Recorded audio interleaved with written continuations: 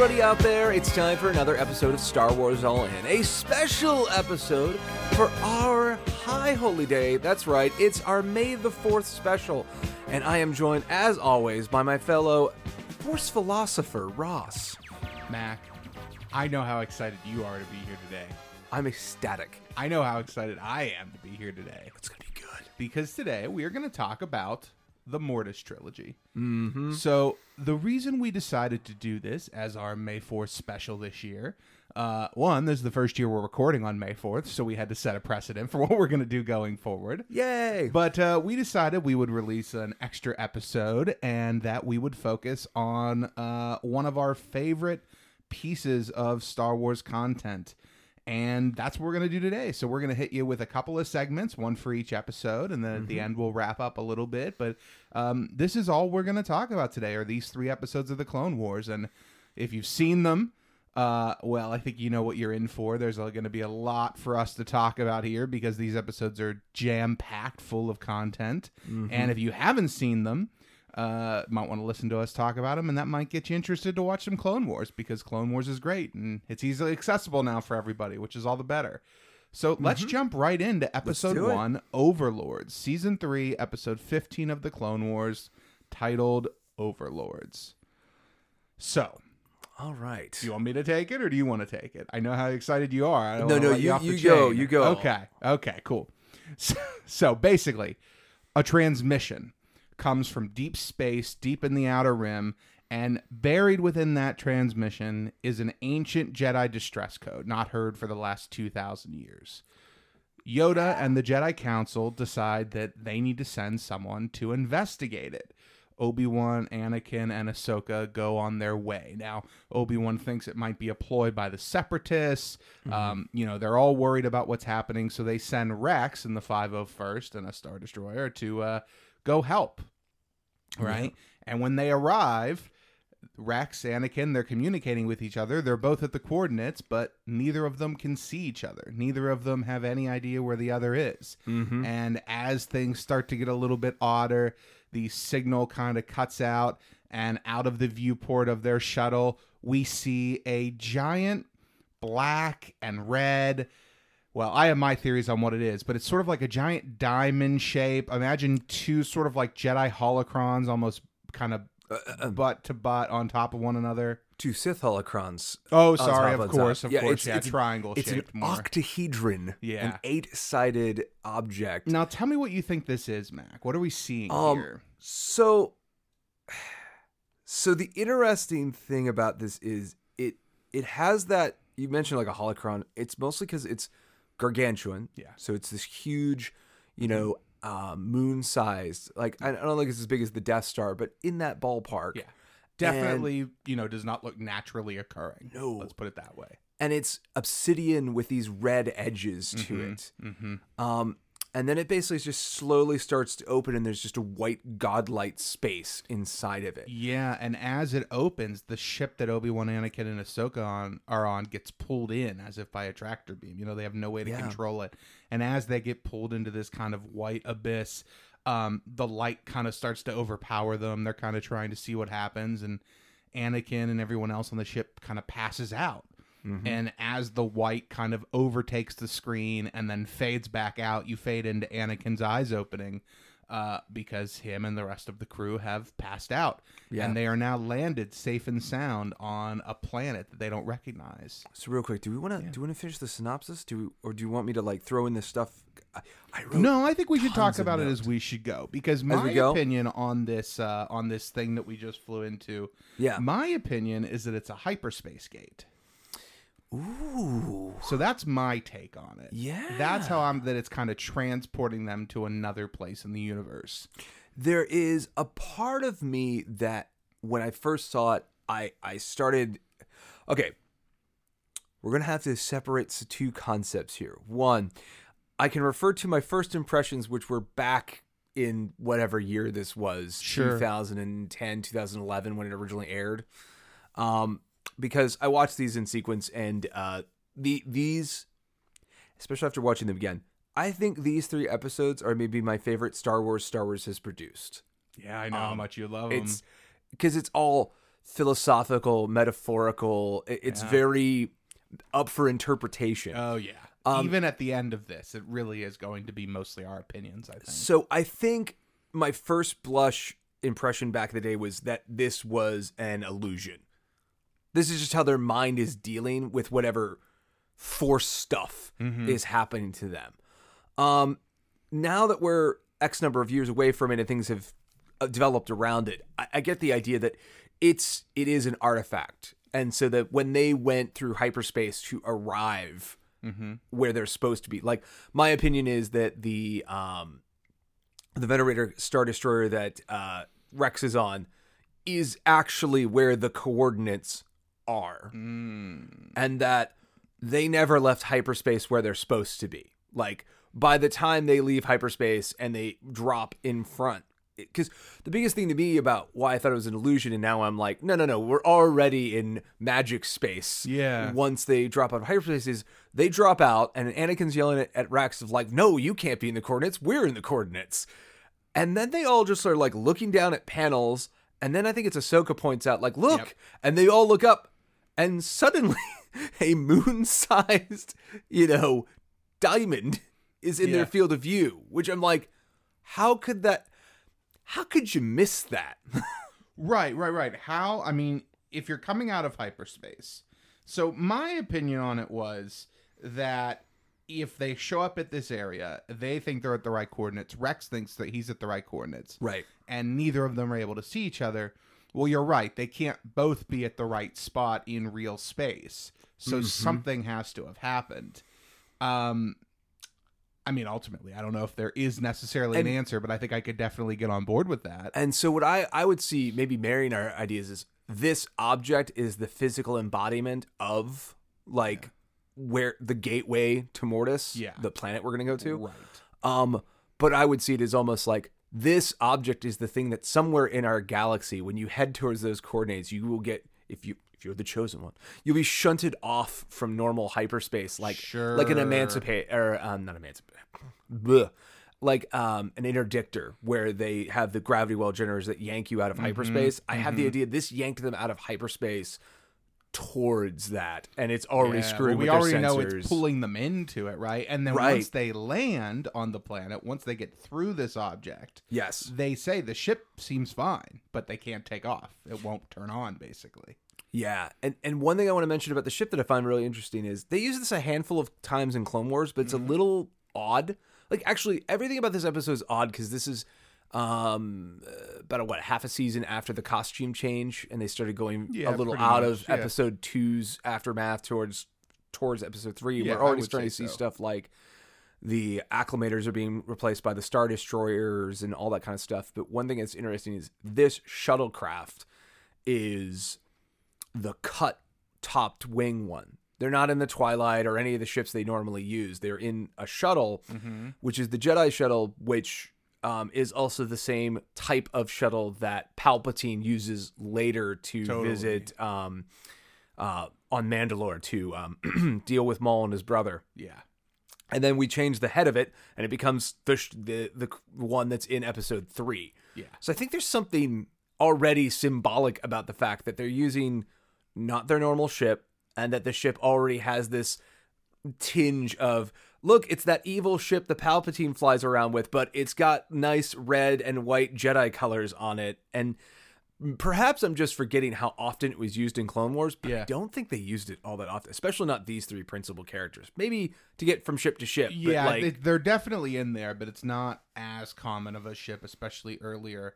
That's an interesting point. That's a very interesting point. Okay. So, well, let's keep that in mind as we go. So as they get outside on the planet here, it's kind of got a Pandora element to it. It's got some floating rocks. It definitely, I think you're meant to think that it's very peaceful and idyllic. I mean, there's not a lot of, well, it's serene. Yeah, there's this tranquility to it. It's just bursting with life. And it's primordial. Yeah.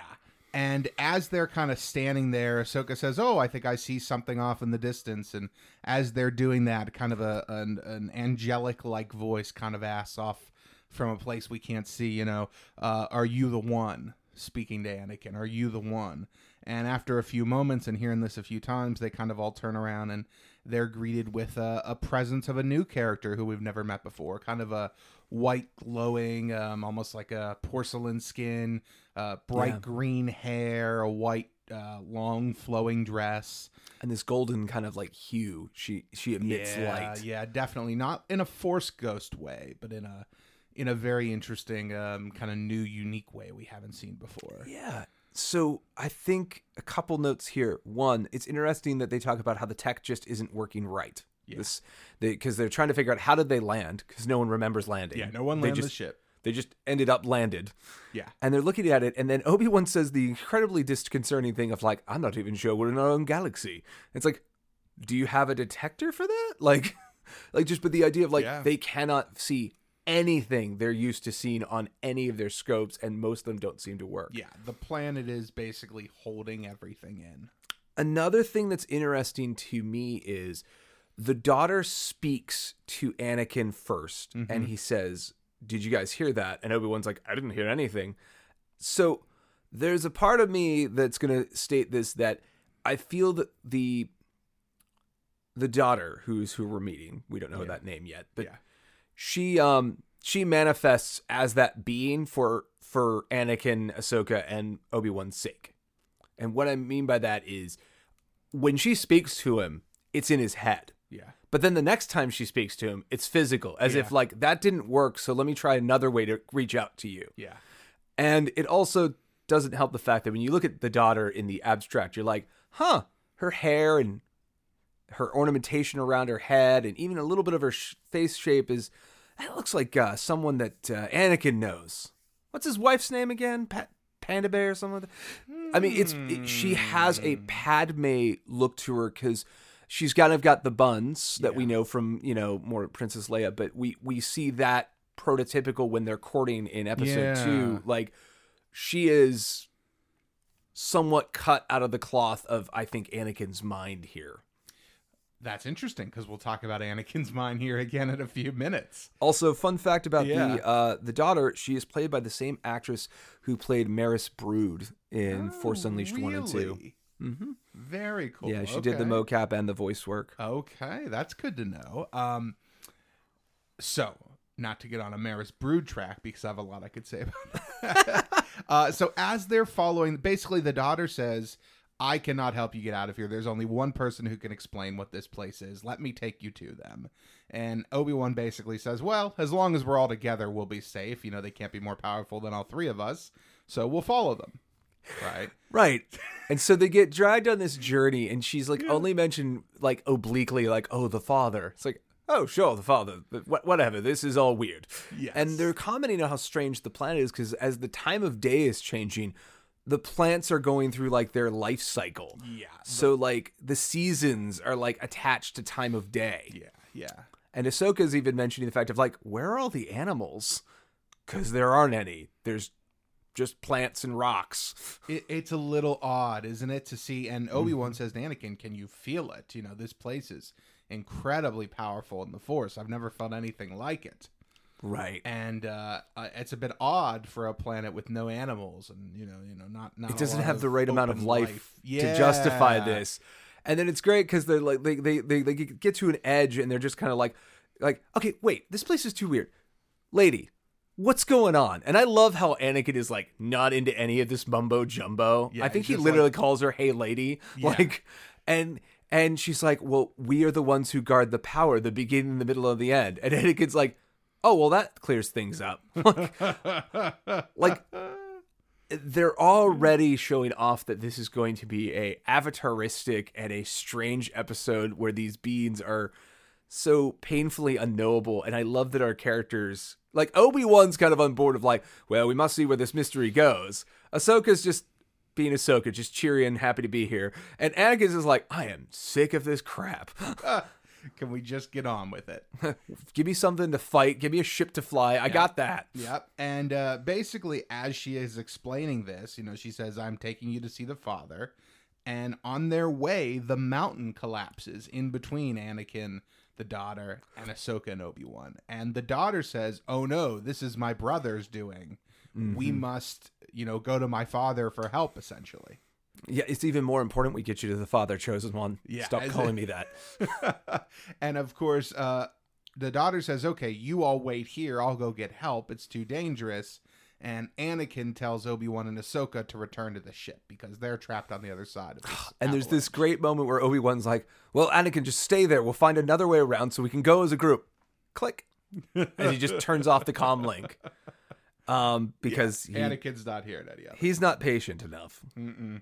So basically at this point, our heroes are kind of separated. Obi-Wan and Ahsoka arrive back at the ship and they find that it's gone. Disappeared. They're like, okay, well, we know the ship was here. We're positive of that. And then they see like a storm starting to roll in and night's starting to fall and things are starting to die. Like, it's not a great time. No, not a great time to be outside. And as this is happening, they are confronted by the brother asking the same question to them. Is he the chosen one? Well, I also like the fact of, did you lose something? Is his like first line. Yeah. And they're like, who are you? And then they see this guy who, again, wouldn't have known it at the time, but like, so he looks a lot like the Grand Inquisitor, right? He does have Like, a little bit of that same style and look. Yeah. Let me rephrase that. Man, the Grand Inquisitor looks a lot like him. Yeah. Because for again, real. this is years before we're going to get the Grand Inquisitor for from sure. Rebels. But between the sort of more pointed head, Yeah. the eye markings and stuff, Yeah. and even that kind of like higher collar. Yeah. They're definitely different, but they definitely strike similarities. I mean, They're speaking to each other. yeah, for sure, for sure. The son, that pale head, he's got these glowing red eyes, though, compared to the Grand Inquisitor. These sort of like LED, just little like pinpricks of red. Yeah, it's like the back of his eyes are lit red, like a wolf or Yeah. something. Yeah. So very, very interesting. But basically, as they are talking, he's asking, is Anakin the chosen one? And basically, as they're going through this conversation, first Ahsoka pulls out her lightsabers. And then when he asked this, Obi-Wan pulls out his. And basically is like, okay, what do you know about this? You must be Sith. And the brother basically laughs and says, yes and no. There is so much you don't understand. And then he just takes his hand and he basically waves their white lightsabers away and they deactivate there right in the hands of Anakin and Obi-Wan, Ahsoka and Obi-Wan. Yeah, it's great. They just go down and they just look down and they can just see the empty emitter. It's not even like he switched it off. It's like he pushed the lightsaber back into the hilt. Yeah, just with a little flick of his wrist. Truly, truly interesting and incredible here. And we'll see more about this later. But it's interesting because it's letting us know right away that our characters here are in way over their heads. Right. They have no idea what they're getting into. This isn't just a Sith trap or a Separatist trap. At this point, it's pretty well established that something else is going on here. And then just to punctuate that, he's like, you better take shelter. The storms can be terrible out here. And then he turns around and turns into a giant winged beast and flies away. Yeah, it's like a giant, all right, so imagine one of those Hallmark Sum-Sums, kind of like cylindrical Star Wars stuffed animals. So imagine one of those, but it's like a bat's face with a giant goatee, and then it's got these giant back wings on it, and it's kind of like all black. That's kind of how I like to describe it. I saw it then and I still see it now of it in profile, like not when you see it up close, but in just far away. I'm like, it reminds me a lot of Toothless from the How to Train Your Dragon series. Oh, I could see that. Okay. I could definitely see that. Okay. So then next up, we cut back to Anakin, right? And Anakin... Real quick. So they have to take cover in a cave. So they rush back to this cave, and we see Anakin's kind of doing the same thing because he's in the same storm. But he there's notices this kind of like lightning coming down from the sky, like hitting the ground where they're all standing, and it's dangerous. It's dangerous. So as Obi-Wan and Ahsoka take cover in a cave, Anakin we cut back to who's doing the same, a little bit more acrobatically, and he sees a monastery off in the distance with a giant glowing crystal, and he goes, well, if there's anybody here who can tell me what's going on, this must be the place. Yeah. And so he sets off on his journey. When he arrives, he sees another character who we have not yet met, who we come to learn is the father, sort of sitting, meditating on his throne. And as Anakin approaches him, sort of anti-Anakin here. Instead of being forceful, he just kind of sits down in front of him, cross-legged, and is just kind of sitting there waiting to be acknowledged. Very interesting move, I thought. For He's Anakin. surprisingly diplomatic. Yeah, I was a little surprised by that, and I think that kind of says a little something about what Anakin is realizing what's happening here. I get the idea that he can sense just the immense power channeling through this guy. I could see that, yeah. Now, an interesting thing that'll show up at a bunch of times, we also see the motif of these twin symbols that go throughout the entire rest of the series. So right behind the throne, it basically goes off and almost looks like scales with these two circles. And one has this rounded, flowery design, and the other one has these 4 points sticking out with spikes kind of at the end. Now, the interesting thing is, the one with the spikes we have seen in Star Wars before. That is the ancient symbol of the Sith from like the Old Republic comics, like Tales of the Jedi and stuff.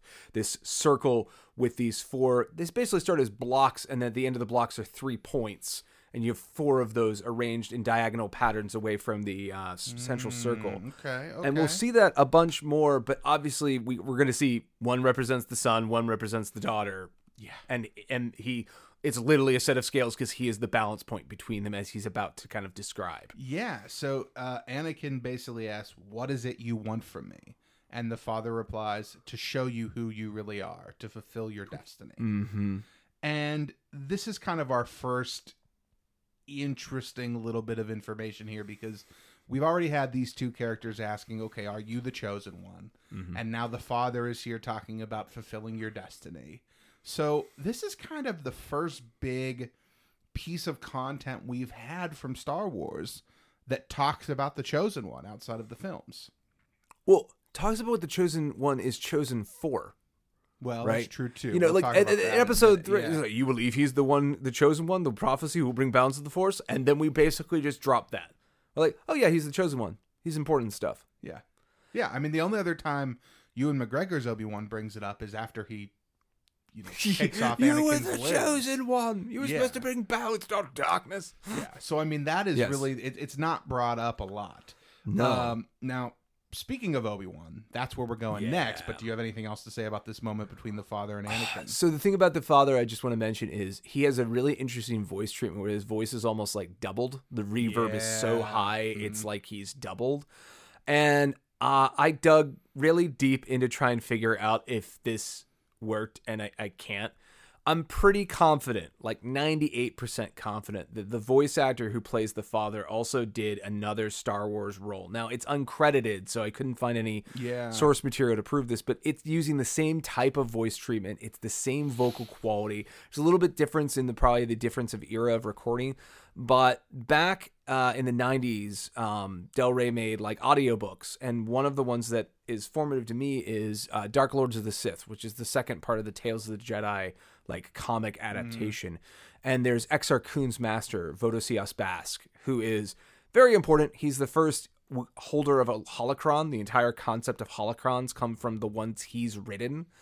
And his voice, I feel, has to be the same as the father. Yeah, you were talking about that. Lloyd Shear plays the father. Found. And the other reason I feel like that's the case, all three of the triad of characters, the father, the son, the daughter, the reason I think Lloyd Shear is the father is because all three of them then would fit the same mold of they are previous actors who have worked in Star Wars as playing different characters. Because Adrian Wilkinson, as I mentioned, played Maris Brood. Sam Witwer was in Force Unleashed as the apprentice Starkiller, and that would mean that the father, if I'm right, was Master Vodosias Bask, the first voice we heard emanate from a holocron. So that has majesty to people, probably like a Filoni, who would have come up in Star Wars at a not too dissimilar time from me. I think that makes perfect sense. I mean, realistically, I think that could definitely all be true. And let's be honest, this is Old Home Week. They're bringing back all kinds of actors because when we go to the cave, we have these swirling camera actions, which are very not the language of the camera work in Clone Wars. Yeah. I can't imagine how much work it was to make that camera move that way. Yeah. They do a little bit more of that now in some of the newer seasons because they're a little bit more capable. It's kind of cool to see. But we end up in this cave, and we start off with Obi-Wan, and he's hearing Qui-Gon. And then after a moment, he sees Qui-Gon. which is kind of crazy because he's definitely, Qui-Gon is very much translucent. He's got kind of like this aura emanating from the top half of his body. Not really Force Ghost like, a little bit more different than that. But Obi-Wan basically goes, what is this place? And this is, I think, one of the most interesting bits of info I think we get that we can kind of trust, if that makes sense. So yeah. Qui-Gon says, unlike any other, it is a conduit through which the entire force of the universe flows. This planet is both an amplifier and a magnet. 3 are here who seek Skywalker. They, like me, believe him to be the chosen one. If he is the chosen one, he will discover it here. Right. So this is interesting because, all right, let's start with the low-hanging fruit. Is Qui-Gon here a true embodiment of Qui-Gon and of the Force, or is this in Obi-Wan's head? He's a manifestation who's actually here as much as any of these visions are. In my opinion, yes. Every vision we see here in this place is real. Okay, that's I don't disagree, but we'll talk about it more at the end, I'm sure, as we go. I don't want to give too much away. Okay, so then, well, let's talk a little bit more about Qui-Gon first. Production notes. So fun thing about Qui-Gon is it's Liam Neeson. Yeah. He got back in a booth and recorded this. Yeah. And this is the first time we've had acknowledgement of Qui-Gon outside of little voice snippets that are in specifically episode 2. And then we get at the end of episode 3 the fact of like, your old master wants to talk to you. And it's like, Qui-Gon? Really? And this is great because it sets up some of that. Because Obi-Wan has like a trepidation of like, Qui-Gon? What?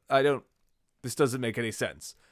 But then just the way the conversation in carriages is like, Obi-Wan relaxes. He thinks he's in the presence of his master. Definitely, he's trusting what he's saying. Exactly. As much as he can be in this scenario. And I think it is also interesting that Qui-Gon says, this place is unlike any other. So we are definitely meant to believe that this is like this unique conduit of the Force, because it's not the only conduit of the Force. Correct. But it's unique. It is.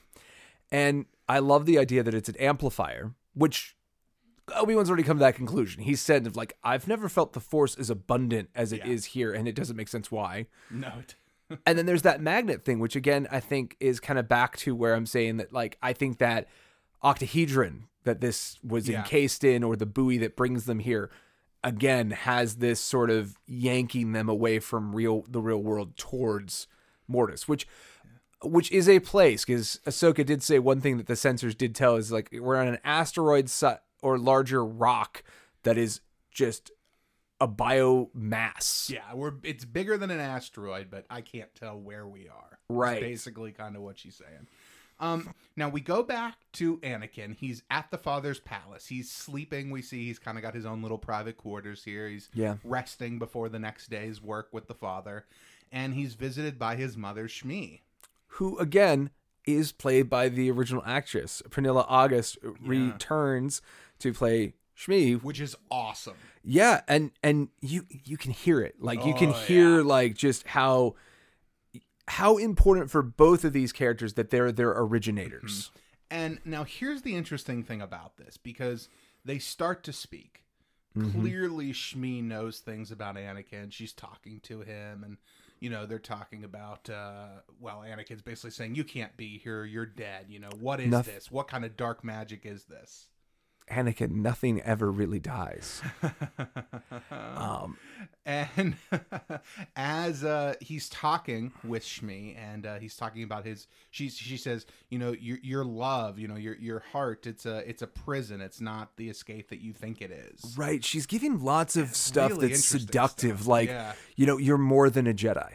Yeah. You're beyond a Jedi, that. But you're more than that. Don't you understand? And she's like, let me, you need to remove your guilt. Let me take away your pain. Yeah. And as she starts to essentially criticize Padme, Shmi accuses him of being a poisoner. A poisoner. The word she used. And this is when Anakin realizes something is not quite right. So here's my question.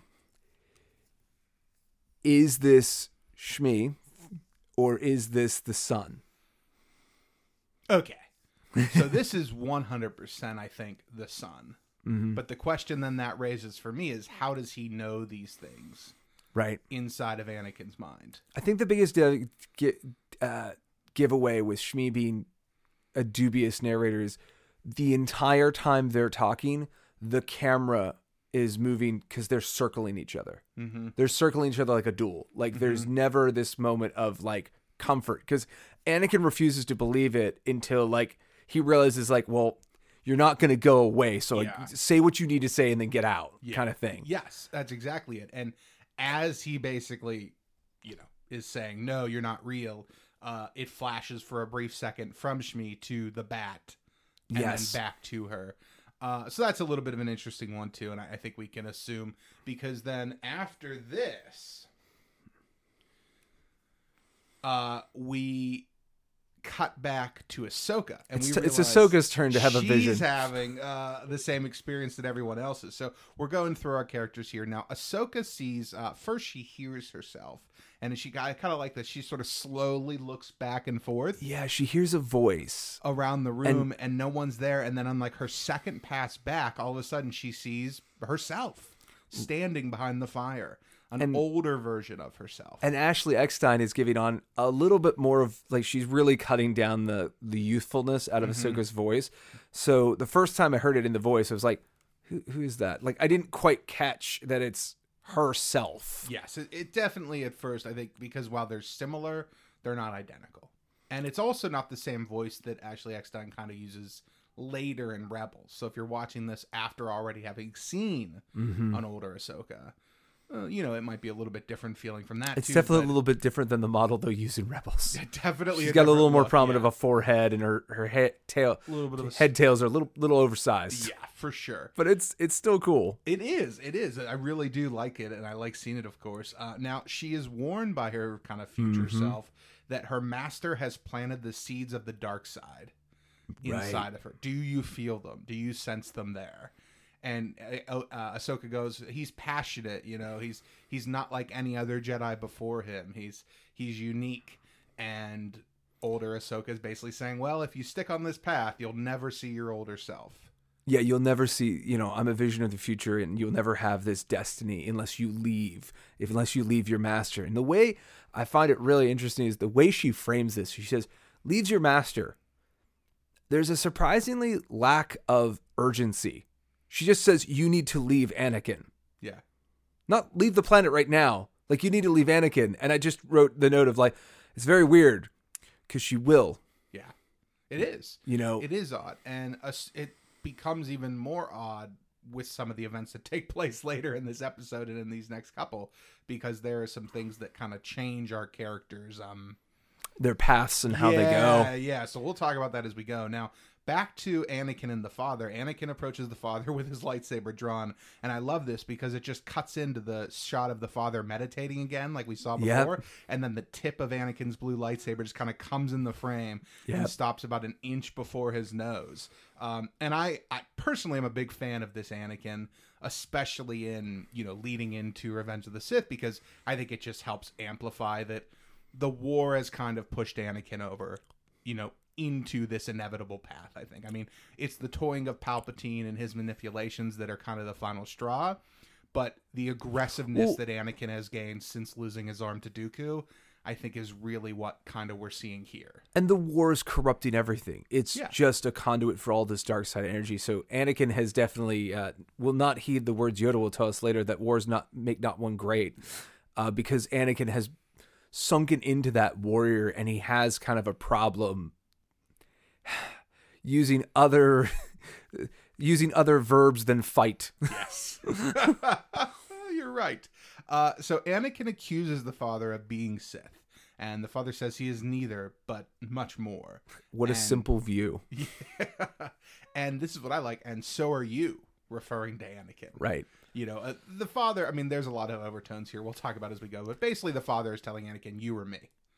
And then in a way that I think still works really well, he grabs the lightsaber and pushes it away. Yeah. And it's fantastic because Anakin's just like, what are you? Like, what is this? What are you? And the father, this is the interesting one I really want to talk to you about, Max. So Yeah. the father says, some call us force wielders. Mm-hmm. The Jedi have never spoken of this, Anakin says. And the father goes, few remember our existence. Yeah. So what do you take this to mean here? I mean, this is a confusing one for me. So Well, so real quick, let me finish his little thought here. He talks about the fact that he loves his children, but his children, make his heart ache because they are so powerful that he must keep them here. He must force them into balance. The light and the dark. And he uses a couple of analogies: light and dark, day and night. we live here as anchorites and as a prison. Only here they are controlled, light with dark. Too much dark or light would be the undoing of life. When news reached me the chosen one had been found, I had to bring you here. Pass one test and I shall know the truth. So I think this all leads to the idea that, at least in the context we're being given, these characters, right, they are something that existed before the Sith and the Jedi broke it into this binary view of light and dark. Mm-hmm. The father is a balance point. He's gray. He seems to be in command of both the light and the dark and has this holistic view. And something we're going to see repeated as a motif as we go forward is the son is connecting to the dark side, but he is not the dark side. Yeah. The daughter is connecting with the light, but she's not the light. They represent those sides, I think. Well, they represent the personalities that most commonly end up in that paradigm. They themselves are not creatures of light and dark. They're like their father. They could be both if they chose to be, is what I read. Okay, so I take it as they both have the capability to be both, but they each are essentially choosing a side. But let's talk about that more when we talk about their fates. So then back to the Force wielder again. I think we're left with this concept of we are before the Jedi and the Sith are simplified echoes of what we are commune with the Force. I think that's fair. I think it's very fair at this point, whether it's with the mindset of these episodes or not, that the Jedi and the Sith, neither of them are right. Weird. I think that's what we're learning here, and I think this is as close as we ever get to George Lucas telling us, yeah, the Jedi also kind of suck. They're the heroes, yes, but yeah. They're better than Sith, but both are wrong. Yes. And I think that's kind of what we're getting here from the father, right? Right. All right, you ready to talk about Anakin's trial? Yeah, so we go to the trial. So the back porch of this monastery Literally is got this almost small arena or amphitheater vibe. It's very cool because it's like this big gladiator pit, totally flat surface, and on the base of it, it's got this symbol. Mm-hmm. Now, this is a symbol, we've seen this one before, haven't we, Mac? Well, Not at the time. At the time, it was our first time seeing it. Wait, where? I'm not remembering that. Don't we see a very, very similar symbol on Octu in that little reflecting pool? I think you're right. It's outside of. Now, I didn't actually look that up beforehand. No. I think you're right, though. It's definitely something similar. I mean, what we're looking at is a I hate to use the very American way of putting this, but a yin yang. It's also the symbol of Taoism. The idea of as a semi-Taoist, the thing about it is you've got this black half and this white half, and they're swirling around each other. And then you have the imperfection of, in our world, the yin yang has a black dot in the white spot and a white spot in the black part to represent the fact that neither can be complete without the other. They're always going to be, if you will, affected by each other. There's no way to be pure white yin and pure yang. You are always a combination. And this symbol amplifies that. Instead of there just being there's dots, there's these connecting bridge essentially that shows them interacting. And then we've got these extra swirls to show even more motion in this, tidal pool kind of symbol. And we should also point out there's one kind of scene here we didn't talk about where we see Anakin and Obi-Wan and Ahsoka are walking, and they from behind get attacked by this giant bat who we know to be the sun. Yes. And a giant griffin-like creature who I think it's safe to Well, assume is the daughter. It's fine because that happens only so we can see what happens next, which Yes. is they deliver them Yes. to this trials ground. Yeah. And so the son has Ahsoka and the daughter has Obi-Wan, brings them down, and then the father, again proving how he's a mystical creature, keeps moving around. He starts next to Anakin describing the trail, and then he's up on this like balcony, he's talking down to the pit of where all of them are. Yeah. And basically says, here's your test, You can save one. but you must choose. Yeah. And as Anakin is looking and kind of going, well, like, what do I do? What do I do? Obi-Wan goes to him. The planet is the Force, Anakin. You must use it. After, wait, real quick. Yeah. After Obi-Wan does the noble thing, he's like, no, it's fine. Save Ahsoka. Oh, sure. Because, of course, Obi-Wan be that guy. Yeah. Ahsoka doesn't really have the opportunity to say the other thing because she's like, her arm's getting like just destroyed by the sun. So Obi-Wan's like, you need to save Ahsoka. It's the right thing to do. Meanwhile, Ahsoka, oh God, it's dislocating my shoulder. This hurts. And Anakin, because he can't let go, because he can't let go of his guilt, right? He can't let go of what happened to his mother because he talks to Shmi about it. He basically goes like, I'm not gonna choose. This is stupid.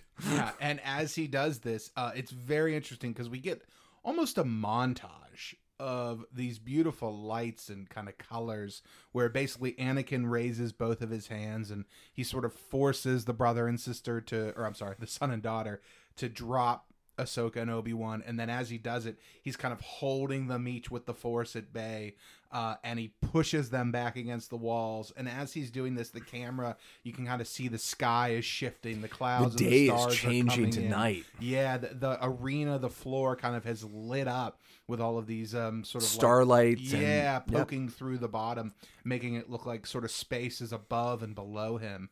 And as he's kind of doing this, he's kind of harnessing the daughter and the son. He sort of pulls them together to the center, and basically he only says one line here, and he's just like, on your knees, and he brings them down in front of him. Humbles them. Yeah, and they transform out of their beast modes and into their sort of physical representations, and Anakin has sort of triumphed over them. He's passed his test. He's proved he is the chosen one in the Father's eyes. And I have a note here, all caps, the cosmic force.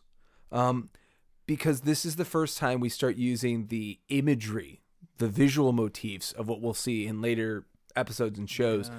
This idea of this kind of navy black with starlight and then these complex woven patterns in that darkness, which we'll see variations of it going forward. But this is the first time we've seen like Anakin is connecting to something that is not the normal force he gets access to every day. So it's interesting. Would you consider the World Between Worlds from Rebels part of this same thing? Would you consider what Rey sees at the end of The Rise of Skywalker? Yes. Part of this same thing? Yeah, I would me too. Personally, 100%. Yeah, me too. Okay, cool. There's a handful of moments in Star Wars where this will be a similar motif, but specifically really nailing it, the pattern that, that Tau symbol, that the yin yang we just talked about, that Tau symbol is lit up in a way that is identical to the treatment they'll have for the World Between Worlds, like how the gateways and pathways look there. Yeah. So that screams it at me. Yeah, I agree completely. So the father reveals he is dying, and Anakin... Oh no, the father's like, great, see, you can humble my children. Awesome. By the way, I'm dying. You need to take my job.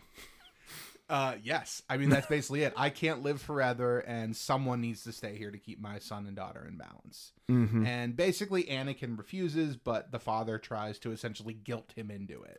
Well, there's this great moment where the father's like, you don't want to? That was unexpected. I've been thinking about this for a couple millennium or whatever. Yeah.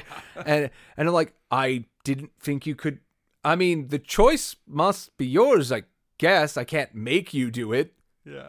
But you're the chosen one. You should want it. It's prophesized. Didn't that other guy who took you from your home tell you about this? Yeah, I mean, he should have. We had black and white. It's in the books. But yes, the father is definitely aghast at the fact that, like, he's like, you'll never fulfill your destiny unless you do this. And Anakin's like, nah, pound sand. I'm going back to the war. Basically, I got a wife. And the episode ends as Anakin, Obi-Wan, and Ahsoka basically take off from the monastery in the same ship they arrived in. So let me just ask you this. Now, I'm assuming they're all pulling from the great halls of Ralph McQuarrie's art we didn't get to use that we want to use. But is it just me, or is this angle of the monastery scream Vader's castle? A little bit, yeah. I Okay. definitely can see that. I was thinking that.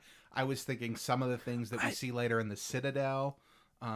Citadel That's has the same season, and there's I'm even a pretty little sure, bit, so. and there's a little bit of the temple because it's got the 5 spire kind of thing. There's these 4 little Yeah. towers, and then the big triangular centerpiece. But like, I saw this and I'm like, that looks like Vader's castle, especially because it's got kind of a slit in the middle that is light pouring through a crack in it, but like is about where we would see the line where we'd expect the lava flows to be. Yeah, I feel you on that. The thing that's interesting about this is we had not gotten any form Vader's castle yet, had we? No, No, nothing, right? no. So that's an interesting one for sure, especially when we're talking a little bit about what we think Anakin may know or not know of these events. Well, but like I said, my suspicion is the Bast Castle that was planned for Empire has concept art, and one of the concept art is probably the genesis of maybe this, Yeah. as well as Vader's actual castle. That makes sense. All right, That so makes sense. let's wrap up our thoughts because we're not done. Even though I feel this episode does a good job of making you go like, and they went away. What a weird dream they all had. I mean, it could end here. In a different world, it ends here. And it almost makes me wonder if, like, I wonder if there was a point where they were like, well, these are such high production episodes. We'll have to break them out over our season because we can't just do them all. And then I feel that after this episode was approved, they're like, oh, no, we can get the budget for the other 2. So just do all 3 of them. Because while part 2 and 3 feel connected, I really do feel that, like, until we get to part 2, part 1 could have just been by itself. Oh, it 100% could have been by itself. I will point out that there are many other arcs in the Clone Wars where the first episode doesn't feel like episodes 2, 3, and 4, or episodes 1, 2, and 3 Right.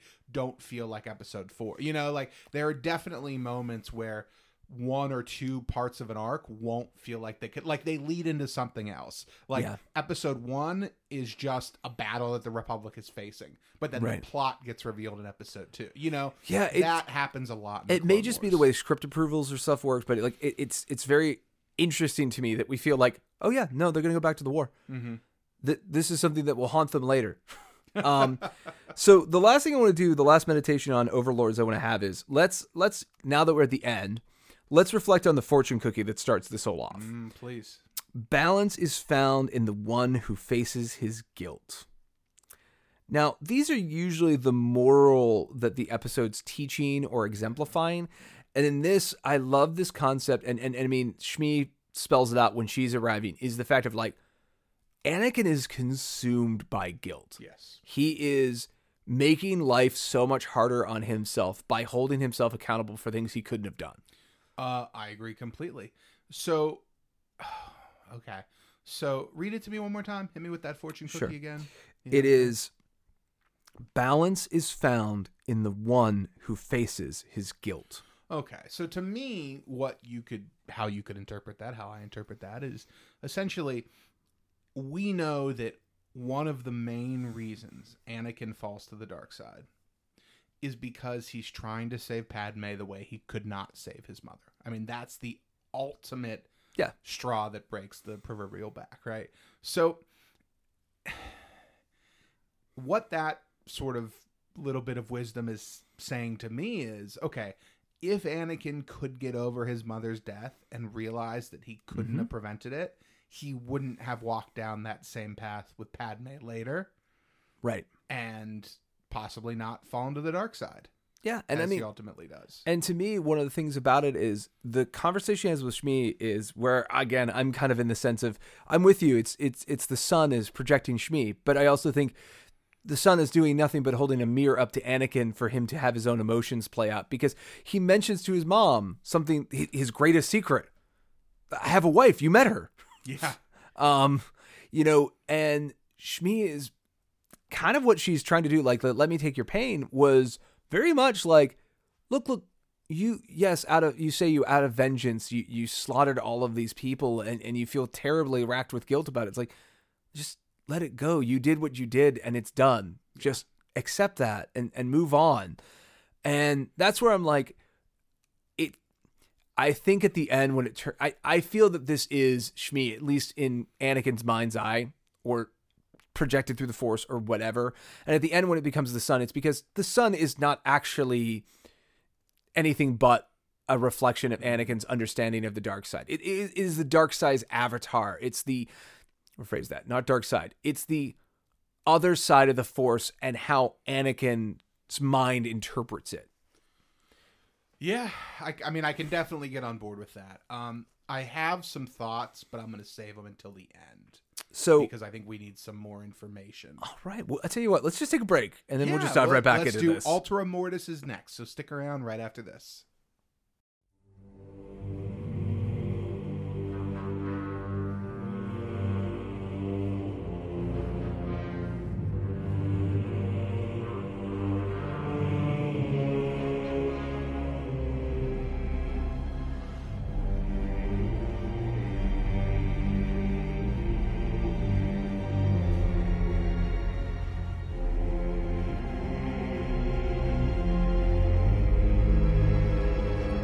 So we enter season 3, episode 16, which is called The Altar of Mortis. The Altar of Mortis. Interesting that the second and third episodes in this trilogy have Mortis in the title, but the first does not.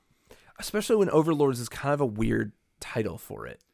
It makes sense, but it gives them a little more grandeur than I think they themselves would do. Like, Overlords sound like, oh yeah, they have power over you. I'm like, well, as we see, it's more of the other way around. It's more Anakin trying to overpower them. It's weird. It depends on how you take it. Because if you take them as physical people who were born the same way Anakin or Obi-Wan. Oh, right. As beings. Right. Then it's interesting. But if you look at them as a manifestation of the Force, it gets a little more murky. Then you could maybe say, well, maybe they are our overlords because doesn't the Force control everything? It binds the whole universe together. Yeah. So I think it depends on how you look at it with that one, for me anyway. Yeah. So at the beginning of this episode, we sort of undo the very end we were just talking about in the first episode, where Admiral Yularen, Tom Kane, the narrator here, is basically just saying like, Mortis, which is the first utterance of the planet's name. So the characters actually during the whole thing of this never get the name Mortis. Mm-mm. But we as the audience are guaranteed it that yes, this place we're at is Mortis. They've been drawn here and they have this interaction and Anakin refuses the father's request and they leave, or so they think. Yes. So as they're on their way out of the planet, Anakin must be exhausted from his taming of the son and daughter. Yep. So he's sort of sleeping in the ship's bunk as Obi-Wan and Ahsoka pilot them out of the atmosphere. And he has a vision of himself. Anakin has a vision of himself telling himself he is the chosen one. But then, in that vision, Anakin, the other Anakin, turns into the sun.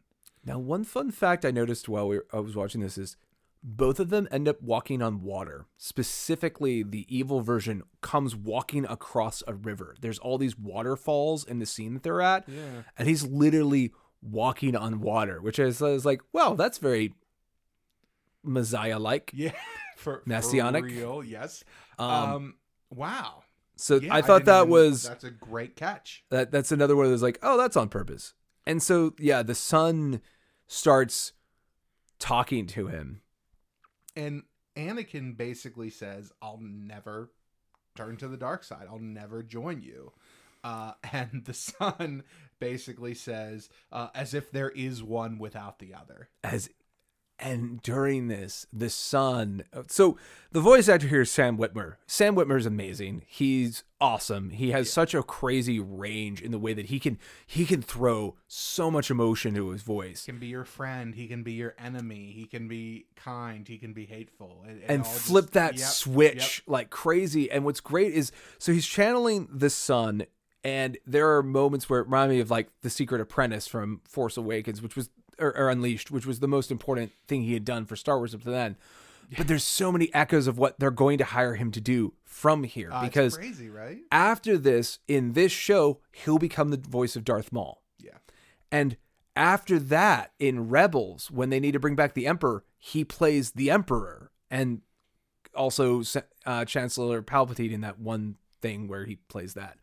And so there's a part where Sam Witwer like lowers the register of his voice, and he's channeling a little bit of that Sidious sound, and it's wild because that is eventually a voice we'll identify with Sidious, and then more importantly, like he is just molassening through the Secret Apprentice is just a kind of a normal guy, the hateful, baneful, angry Maul, and then the seductive and corrupt Sidious. And even in this speech, he's just diving in and out of those modes. Totally. You're 100% right. I was not surprised to find out that this was Sam doing these voices, but it's always a nice realization. Yeah. Because you're like, oh, here he is again, because he does so much for Star Wars. He does. And so it's great that in this mode there's parts where he's like trying to provoke Anakin, so it's more the Maul angry of just like, just be with me, like, just be on my side. And he's like, well, no, I'm not going to join you. Oh, really? Like, and he's got the kind of Palpatine, like, you're a fool. Yeah. I'm more powerful than you could possibly understand. And it's just, the Son is a really complex and interesting thing. What I like about the Son here is that he's basically telling Anakin, we can destroy the Jedi and the Sith. We can do this together. Kylo Ren of him. Very Kylo Ren of him. Yes. Like, I mean, it's interesting because a lot of what I got out of this episode, I think ultimately is more interesting when placed through the lens of the dyad of Ben and Rey. Like, I think that there's a lot you could even say there. Now, this was conceived and created and produced well before the seeds for those characters were even in the ground. Well, so, one could argue that dyads have already played a part. We never gave them that name. We never sort of gave them the metaphysical, like, anointment. We've talked a little bit before off mic about how I think Luke and Leia could also have been a dyad, but we'll talk about. But the son and daughter are definitely representing that concept, and I think especially in the sense of they're not light and dark; they're just a twin divergence in the Force, and that contrast could come in different ways. It doesn't have to be light and dark. I can see that. Okay, so the son appears in the ship and kidnaps Ahsoka. Yes, basically turns into a bat and takes her off of the boarding ramp, and they're flying through it. Which is terrifying. It makes me go like, maybe the boarding ramp should have a railing or something, like, because it just sort of opens up and they both fly through. Yeah, totally. Well, it's great because Anakin wakes up and he's like, oh, we might have to turn around. The sun, and then he looks back and the sun is in the compartment. So it's like, oh no, that wasn't a dream, kid. I was in your dreams. Yeah. I'm also here now, taking your kid. Which is interesting though, because I think that means you can rule it out as a vision. Well, it all comes back to who we think the son really is, but I guess we'll talk about that. But it's great that Anakin thinks he wakes up and he hasn't really, in the sense that like the son is here, whether it's prompting from his vision, whether that was a precursor, he saw the sun because the sun was coming. It doesn't really matter. The point of the matter is Anakin cannot escape this destiny, and that's what's being just pounded into us during this sequence. Yes, 100%. So as the sun in bat form takes Ahsoka, Anakin and Obi-Wan pursue him in the ship. They're flying through this fog, through all these mountains, and as they escape through the fog, they almost crash into a giant tower with a green glowing because the sun zips forward in a really, really fast pace into the fog, and they run to the fog and they almost crash into this tower. And they end up skittering across the ground, breaking the wings, busting the ship up, and sort of end up just grounded, a couple 100 kilometers away, or a couple 100 meters away from where the tower is. Yeah, and as they're exiting the damaged ship, Obi-Wan goes to Anakin, I didn't think you saw it. Anakin goes, it was a giant glowing tower. Of course I saw it. I love and that's just that classic. The banter, right? Yeah. The banter they have between them. I even enjoy the fact of like Anakin rushes into the cockpit. He's like, "Let me take the controls. The sun's taking Ahsoka." And then I just love that Obi-Wan was like, "What in blazes are you talking about?" Like, just I love that Obi-Wan is such a grounded person compared to the two youths he's hanging out with. Totally.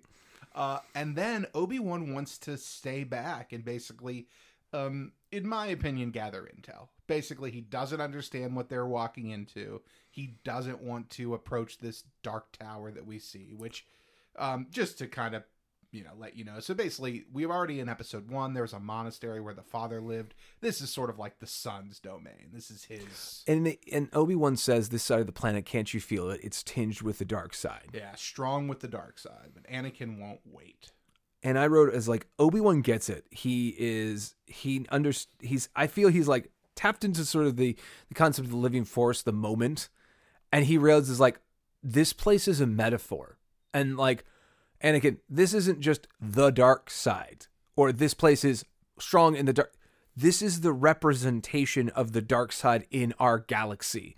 And that is the representation of the light side in everything we are seeing here is either connected or being amplified into our galaxy from this place. Yeah.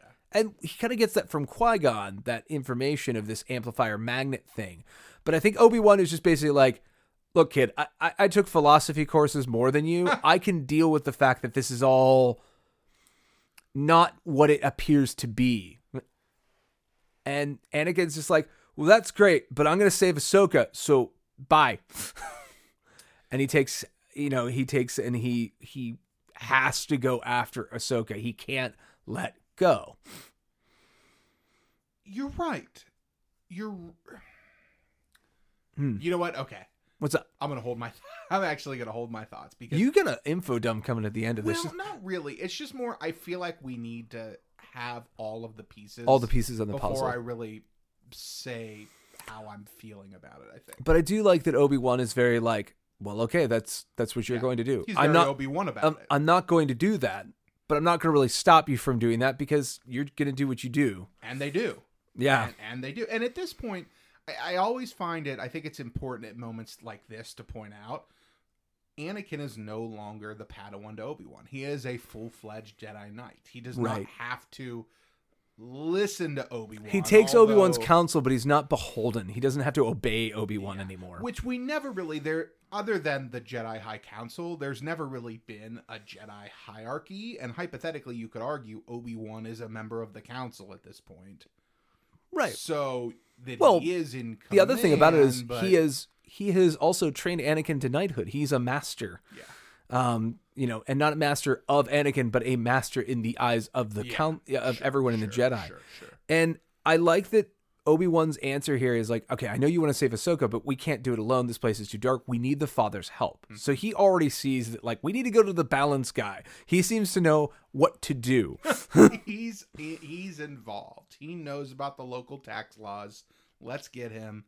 Let's get someone who knows this place. So now we cut into a prison where Ahsoka's being held. Yeah, and as she wakes up, there's this little impish creature. Yeah, how would you describe it? Elf, like a house elf in Harry Potter. It's like a house elf with a hippopotamus attached to it.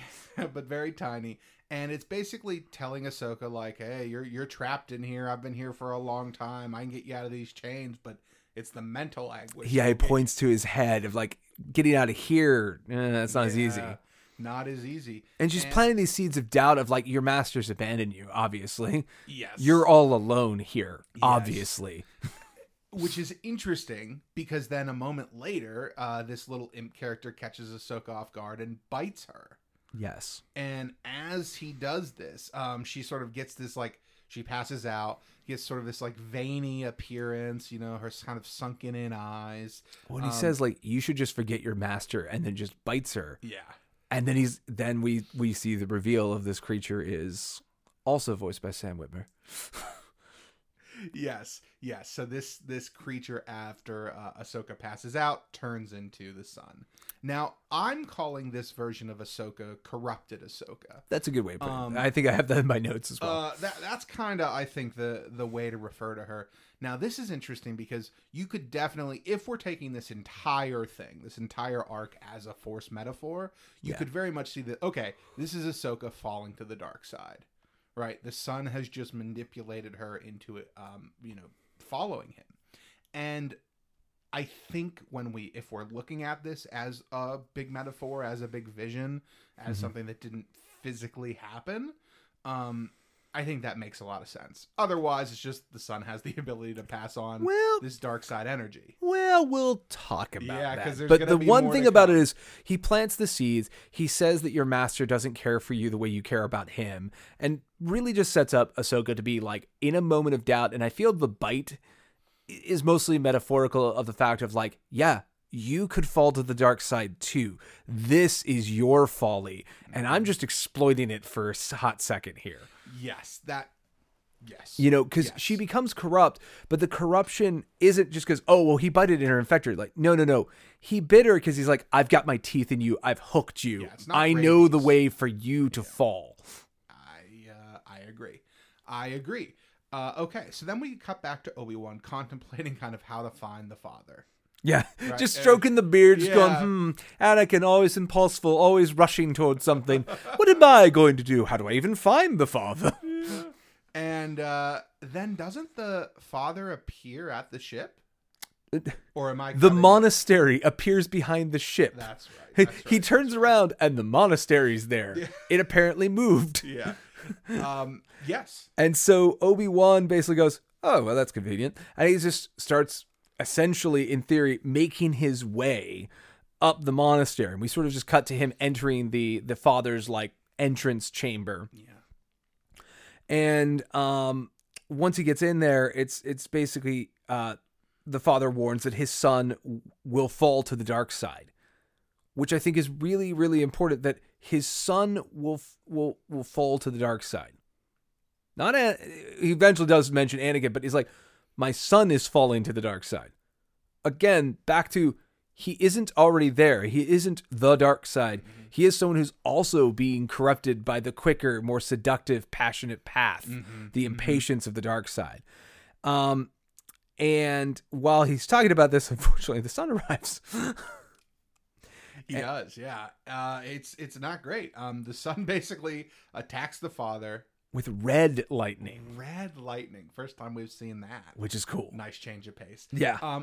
When I saw that, the first thing I went to is, man, Palpatine should have really had red lightning in The Rise of Skywalker. Ooh. That was the first thing, Mama. He has that kind of red outfit that he gets, that sort of deep red And the whole velvet thing he with wears. the Sith Eternal is Yeah. black, white, and Yeah. a little splash of red. Yeah. And wouldn't it have been nice if in that final moment where Rey is deflecting lightning back at the Emperor, it would have been colors like, they would have given that some scope, like not just Well, then you'd have like, blue and I'm trying to remember. black and that's it. Do they both have blue lightsabers at that point? Rey Yeah.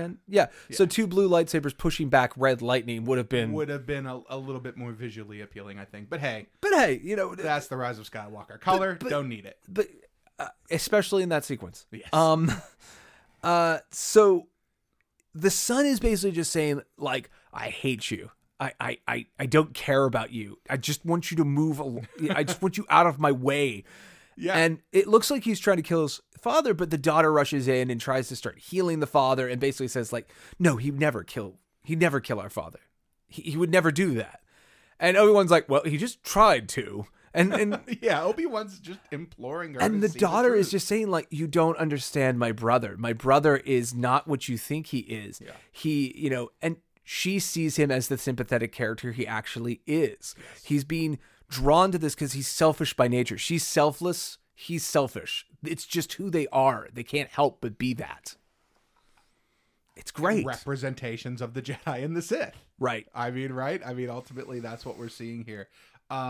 So basically, as Obi-Wan is trying to like get the daughter to take a stand, she decides to take Obi-Wan to a cave housing the altar of Mortis. Yeah, because she's like, this has gone too far and I cannot enter this conflict. I will not. Yeah. Now, But I could give you a magic sword. so what I was wondering, so yes, so they arrive in this cave, and basically this daughter says, "I can go no further. You have to be the one to do this." And as Obi-Wan kind of climbs down onto this, this altar, he sees this handle, and he takes it. And as he takes this handle, this blade kind of from smoke materializes on the hilt. And the daughter basically says, "This blade will control my brother." You cut that as well. Control Yes, my brother. yes. Because we're going to be recontextualizing this in a little bit. We are. And the other thing I wanted to ask here is the daughter says, "I can go no further." can she physically go no further? Are the members of this sort of Mortis family, the father, daughter, and son, not able to get this blade from the altar? Well, the thing about it Because that's it's not like strange, it's the chosen one who's doing it. It's correct. It's mortals. I think the other thing that's interesting about this is one of the only times we get green, which to me tells me that it's her space. Because the father is usually using blue motifs, Right. like when he's standing in his cathedral, which has like Tron lighting. It's all like blue lighting. The sun is obviously red, Yeah. and her between her hair and stuff is this gold green. And so the fact that all the fire and venting that's going on, the smoke is all green, tells me that this is the daughter's weapon, and that she controls access to it, but she can't wield it herself. She will not fight evil. And I think, to me, the reason I feel that metaphor is there is when Obi-Wan grabs the blade, it's just a hilt, and then a blade forms out of it. Not unlike the more civilized weapon for a more civilized age. And also remember here, too, I'm sorry, this is just Yeah. literally just coming off the top of my head. Yeah. Remember here that if the daughter is representing the Jedi and the son is representing the Sith, Right. the ultimate sacrifice of the Jedi is not fighting, Right. right? And so not choosing to pick up their sword. And so I'm wondering if that has something to do with it too. I think there's partial of that, but I think it's also, I would also say that it reminds me of the lightsaber and what the point of the lightsaber is. Never for attack, only for defense. And the fact that she says, this can control my brother, tells me that no one is supposed to get hit by this. Yeah. It's the fear of it. It's the fact that it's a symbol that means that, like, hey, listen, we need to negotiate. You know, I have a weapon. I don't want to use it. Don't make me use it. This is just to make it so that I can defend myself and that we can talk.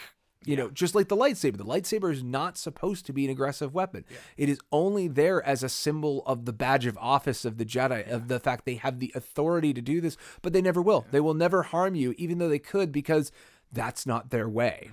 I agree. So, yeah. So we have all this stuff at the altar. And let's also just be honest. It's kind of weird we don't get much clarity here because this is the name of the episode. Yeah.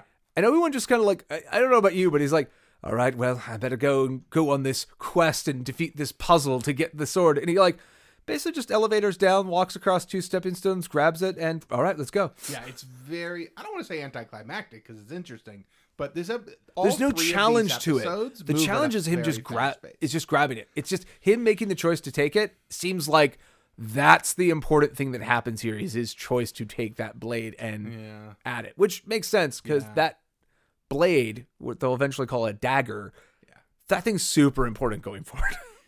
It is. But before we get more of that dagger, let's cut back to Anakin, who is now scaling the palace. Yes. Right? So scaling the dark tower. Yeah. And as he gets out into the courtyard, he sees this corrupted Ahsoka. Ahsoka tries to convince Anakin to join the Son. And if he doesn't cooperate, then the Son will kill Ahsoka. And then she's talking in this very drugged kind of way where she's just like you've never trusted me. Like she's furious with Anakin of like Anakin never lets her in, right? She's, in my opinion, she's in the way she's talking about the speech. She says everything, but like, I know you're with Padme. Why don't you trust me enough to tell me that? Yeah. Right? Like, she's talking about that distance that Anakin has from everyone, including her, which is she's her surrogate daughter, right? Yeah. Like, and then she also says the fact that she feels more like herself than she ever has like this. And it's because I think she's being brutally honest in a way that she doesn't feel comfortable with as normal. Yeah. And so then the question is this version, this sort of veiny, corrupted Ahsoka, is this Ahsoka saying these things, or is this the Son manipulating these things? So the fact that we see the Son independent of her in just a few minutes tells me that this is either one of two things. This is Anakin's vision of his failure of his apprentice. And this is the emotions, just like we saw with Shmi, like these are the emotions he's pouring into this situation. Like, okay, well, what if your apprentice was corrupted? What would that look like to you, Anakin? And this is what it looks like from Anakin's perspective if he had failed at this particular mission. But, and we'll get into this, especially at the end of the third episode, some opinions I have about this. I think for real, Ahsoka has fallen here. And I think it's because Ahsoka has gained the same problem her master is giving her, which is she can't let go. Yeah. And she's not the chosen one. It's a slippier slope for her down to the dark side. And that while that bite is metaphorical, the seeds of doubt she has, I see it as she had two choices. She could leave and let go of her master and the things she wants out of her master, the sense of belonging, the sense of trust, the loyalty. She can leave that behind and become adult Ahsoka, as her adult version told her. Or if she stays, if she doesn't give up her faith in Anakin, if she follows Anakin, she will follow Anakin down to becoming this. I see it as almost, this is, Anakin, if you choose the sun, if you choose to become the dark side, I would follow you and I'd become this. Yeah. I think I laid a little heavy on you there. I think I could agree. So the thing about all of this, and I was going to say this at the end, but I don't think there's any way to nail down fact versus opinion here. I think this is all open to interpretation. Well, that's that's the point. Yes, I would agree. I think that is the point. So when I say I agree with you and I agree with these things, I guess what I mean is I could see that being a possibility. We're talking about art. We're talking about interpretations, not definitives. Yes. Okay. So through that lens, I 100% agree. Yes. And again, we're in this dreamlike world because I do love the fact, hey, come on, we need to go, Snips. And I love she gets that. I hate that. I hate when you call me Snips. Because they start battling and then Obi-Wan joins the battle. Yeah. So yeah. How did he get here? It's this dreamlike quality of like, how did the monastery show up behind the ship? Because it needed to. Yeah. How did Obi-Wan, I guess he leapt from the monastery across the Great Gulf to land on this. Because he does kind of jump through a window. Yeah. And then he's there. Yeah. So basically the son, so as Anakin and, Obi and Ahsoka are fighting, the daughter and Obi go to the son, and so basically the son says the father was taking too long to die. And I love that because it's like, it's not malice towards his father. It's just he wants to escape this place and his father's holding him back. Yeah. Everyone's holding me back. The balance is holding back the dark side. And that's interesting because, dark side users are known for focusing inward, for wanting to progress fast and quickly and to make these big leaps and bounds. So basically, as this is happening, then Obi-Wan goes and joins Anakin in fighting Ahsoka. And also at the same time, the son and the daughter begin to fight. Yeah. So the father shows up to stop them. And basically throws them outside. So now they're all in the same area. The son, the daughter, the father. They've all ended up in this courtyard. Yes, exactly. So the son is essentially killing the father with Force lightning. He's kind of shocking him more and more. And the father keeps kind of like shrinking away, getting kind of like weaker and weaker. And Obi-Wan throws the dagger to Anakin. But corrupted Ahsoka kind of jumps up and catches it. One thing we mentioned a little bit of like, we both heard the fact that this will control the son, right? Yeah. Is how the daughter refers to the blade. Here, Obi-Wan has jumped logic. He says, here, the blade can kill the son. Yeah. But the daughter only said it can control, and it reminds me of the folly Obi-Wan will eventually have in the original trilogy, where he can only see the direct path to the solution, right? Just like, well, that boy was our only hope. And Yoda's like, no. Like, there's a bunch of different ways to do this. And like, Obi-Wan has a tendency to be more logical than most of his Jedi fellows. And he has the problem of sees problem, wants to solve it. And same thing at this point, from there on out, the dagger is no longer a symbol. It is the weapon that can kill these god beings. Yes. And that's a real dark twist. And that's all on Obi-Wan. Yeah. Because that's how he presents this. And he calls it a dagger. It's no longer the blade. It's a dagger, which means it's to pierce and kill people. 100%, because as he throws that dagger and Ahsoka catches it, she basically gives it to the son, and the son kills Ahsoka by just tapping her on the forehead. Well, he's just like, well, your usefulness is at an end. Tap. Yeah. And then he turns around and he stabs at the father with the dagger. But at the last moment, the daughter comes rushing in and she takes the dagger in the back, protecting her father. Right. And as this happens, Ahsoka's lying there dead on the ground. Anakin's kind of in shock about what's happening. And the daughter is laying there dying. The son is kind of like all of a sudden overcome with this emotional He's turmoil. fallen apart. Yeah, like, what have I done? This was never meant to happen. And he GTFOs. He cannot handle what he has done, and he just turns into the beast and flies away. 100%. So the daughter is the first one to fall here, and the father is basically Also there over her cracking. body. Yeah, I mean, he's very weak at this point. He's been electrocuted like crazy. And he's lamenting this mortal wound. His daughter has sacrificed herself to save him, and his son is now murdered his sister, and it's getting a big mess. It is a big mess. Now, here's an interesting moment, and in fact, it's one of the most, if not the most interesting moments in this whole series for me.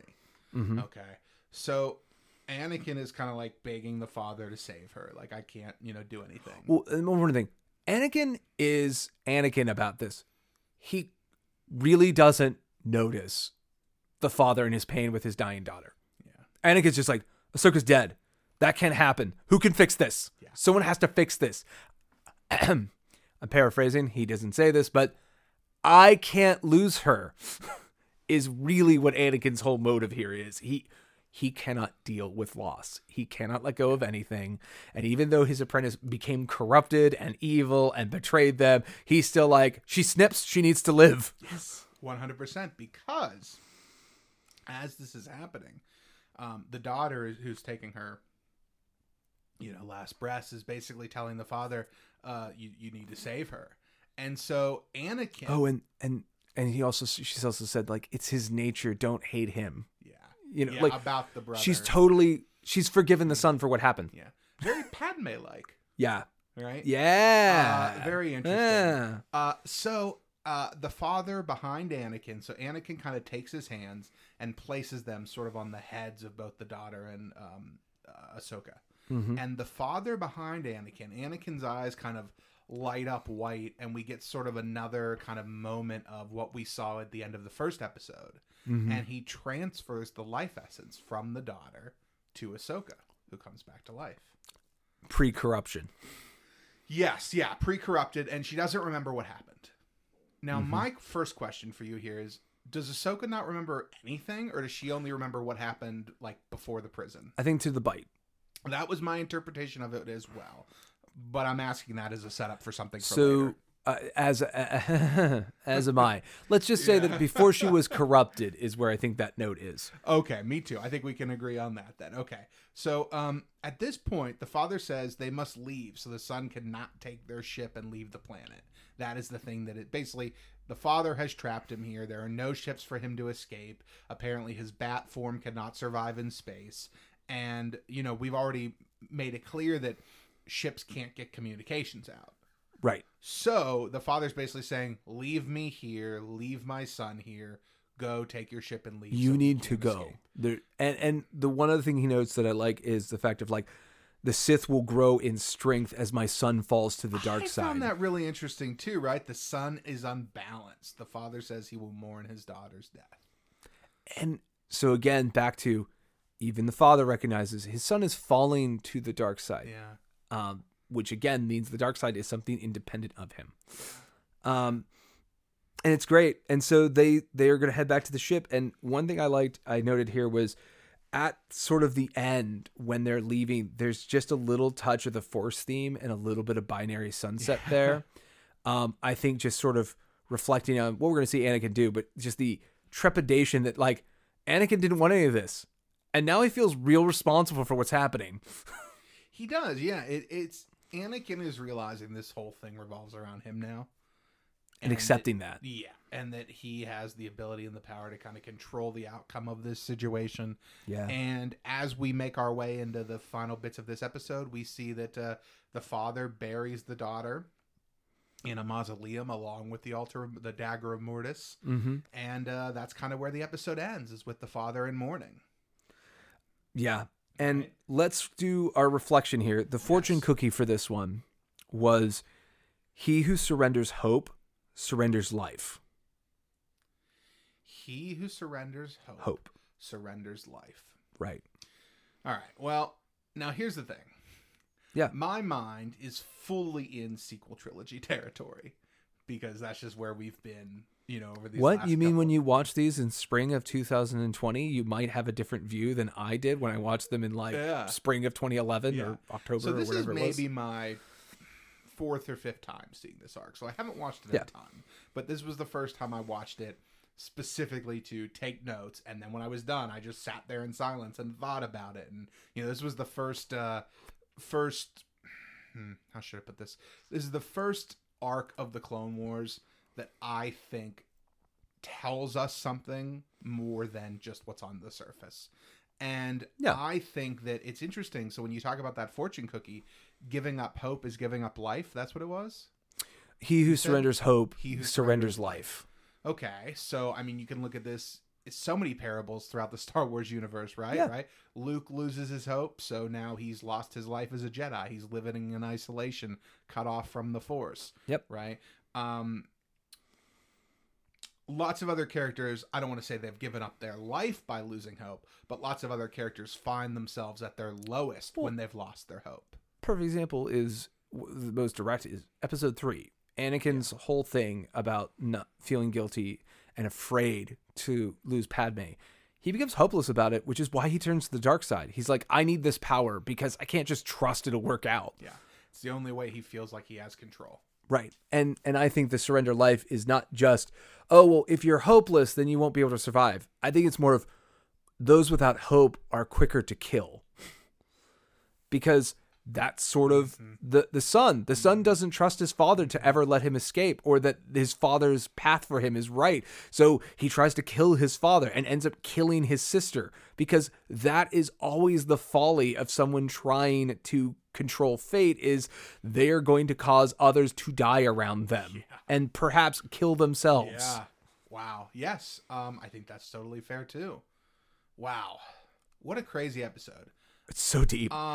This is one, I feel like this episode makes a little bit more sense when you look at it as a trilogy as a whole.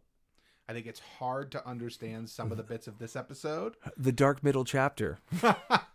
Without exploring the finale. So, Mac, are you ready to head over to Ghosts of Mortis, the third episode? Oh, yeah. Let's do it. Let's do it, and then we'll talk more about what this all means.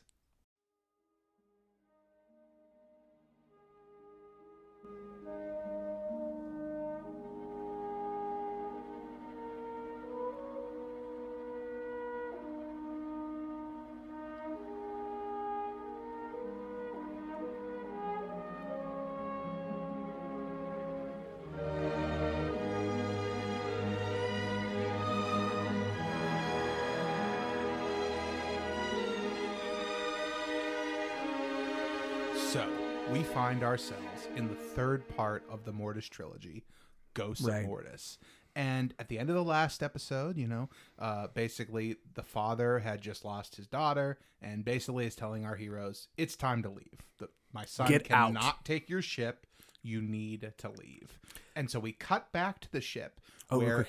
In the narration, I love the one thing is they're recapping this and saying like, oh, the father tells them to leave, and the son is, killed they're just summing it all up. And then like the final line as they're zooming in back to the shuttle is the narrator going, and Anakin must face who he really is, which I'm like, that's a little foreboding. And that kind of helped frame the episode a little differently than how my memory of it was. Interesting. Because there's the obvious tell of what we're going to eventually have Anakin see here, but like I think there's more to that line than just that. That's a good call out. Let's talk about that more in a minute here. So sure, as we zoom in on the ship, which remember is damaged from the previous crash of Obi-Wan and Obi-Wan. Oh yeah, it's like wings are busted. It's a mess. It looks bad. And Ahsoka must repair because remember she is apparently our I don't know, our tech person out of these three. Well, the interesting thing is she's more techie, but there's a weird thing if she's okay. So there's this great banter between Anakin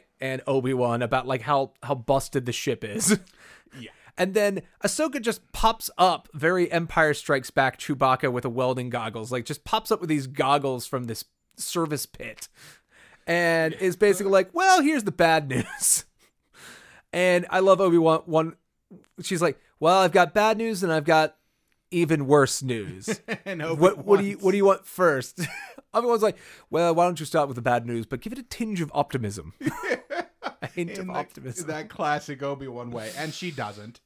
Other than she's like, I might be able to fix it to get us out of atmosphere. After that, no promise. And I love she's got these goggles, and I think they're really cute. I think they're pretty much the same goggles like Hondo wears on his helmet and stuff. And she's really techie, and I thought it was a little bit strange because while we have seen her being especially more like computer tech than the two of them, I would think Anakin would be the one in the pit, right? Me too, right? Because Anakin, I mean, he built a pod racer. And a droid. And a droid, by himself when he was At 9. Yeah, I seemed odd to me, but we know Anakin has something else he needs to be doing here. Well, I also feel like the interpretation there is like, well, is that Anakin letting her do it because of learning, because he's preoccupied? Is it because, or again, you get into the more of like, or is this a reflection of him, right? Yeah. Like she's representing his youthfulness and his mechanicness. I don't know, so I really buy that, but I'm just saying, like, there's a little both.